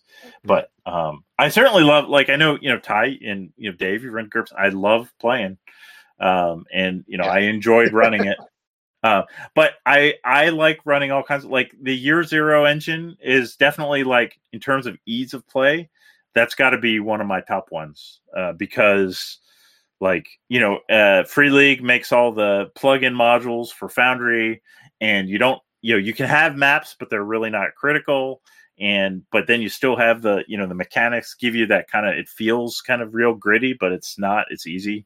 And it's got all the hex crawl mechanics for Forbidden Lands. I really like, I like how they adjust all, like, the stress mechanic in Alien is excellent. Right, it's just how they tweak that failure mechanic and all their Year Zero stuff. I think really they do a good job with that. Now, Duck. I mean, like, yes, for this part of it, you don't have to build an escape shuttle for yourself, right? So you're just gonna. At some point, you're just gonna tell us what you like as your favorite game. I think I'm gonna still go with GURPS. That's it. I'm just saying, just like Pete, I like everything. I feel like you're building a structure that you can make into some kind of pod that you can jump into and, like, be land on a planet. Suckers! You thought it was that. No, but I'll just say GURPS. I won't say anything else. How about that? So it's like because you're running through all of them. You love GURPS. Well, I mean, Pete did the same thing. Why didn't you give him shit? Yeah, so three top, because Pete had already was clearly not leading the planet. I'm just gonna do GURPS. So I'll shut up. I wanted to comment on Ty's because I do like the Year Zero, and honestly, I think I probably would run Year Zero stuff before GURPS just because it's so much easier, right? Or PBTA. So, what would be, if you had to do your favorite GURPS session? What would be your favorite GURPS adventure? Like, to run or to play? Yeah, and I still want to do that. GURPS in the Ogre universe where the characters are in they're a light cav unit and they're all riding around in GVs and very shit's going on. Like that to me just seems like a shitload of fun. That's kind of my, if I had to run a GURPS session. Well, for all of us, I think are like futuristic military adventure, like the Malazan, the Bridge Burners. I mean, that's kind of like the feel I think we like, where there's like gritty guys who are just trying to survive and still maybe win the war, that kind of thing. Yeah, well, at this point, I don't think there's a war to win. But maybe they still think there is. Yeah, that's a good character. Well, it's your world, so maybe it is. Yeah, but I mean, there's a whole thing like with the Ogre books. There's a whole thing with like where the individual AIs and the ogres like set up these city states where they're like the overlord. That just seems very cool to me. Yeah. So some worlds are run by the ogres. Yep. Well, it's all Earth, right? But it's like there's some sections like it's like nations. A city state. Right. Yeah, nations are small principalities run by an ogre. Interesting. Yeah. But yeah, the idea would be like there's some old National Guard unit that had like GEVs and like it's still there and they still have some mission in their head, but their shit's deteriorating and they're just hanging on. And they kind of a Battlestar Galactica vibe, maybe. They don't like the ogre one bit. No, probably not. Although like I would obviously be the ogre, and I would play the AI with relish. Well, I mean, they need their ogre to have control over other nations, but they secretly. Oh yeah, no, they wouldn't control the ogre. No, the ogre is completely self-aware and like fuck those guys. No, they yeah, or her. Maybe it's it. Who knows? Who knows? We'd have to ask it what its pronouns are. Yeah, chatbot GPT could be my ogre. Right, cool. All right, everybody say their piece. Yeah. Good times, boys. We'll keep playing. Keep playing. Yeah, we need more players. Yeah, I'm gonna play more. Okay. Yeah. Let's talk. I'm gonna join your one. Okay. Yeah. I think Forbidden Lands. Can you do? I think it's not this Wednesday, but following Wednesday. Again. And so hopefully one day my twin will join us. All right. I'll arrange that behind the scenes. Oh, you're an admin, so you actually can already see. I don't have to actually add you to the Forbidden Lands channel. Yep. Okay. It's on the 2nd or the 1st, rather, February 1st. February 1st. I'm in. All right. Do you want to? Have you?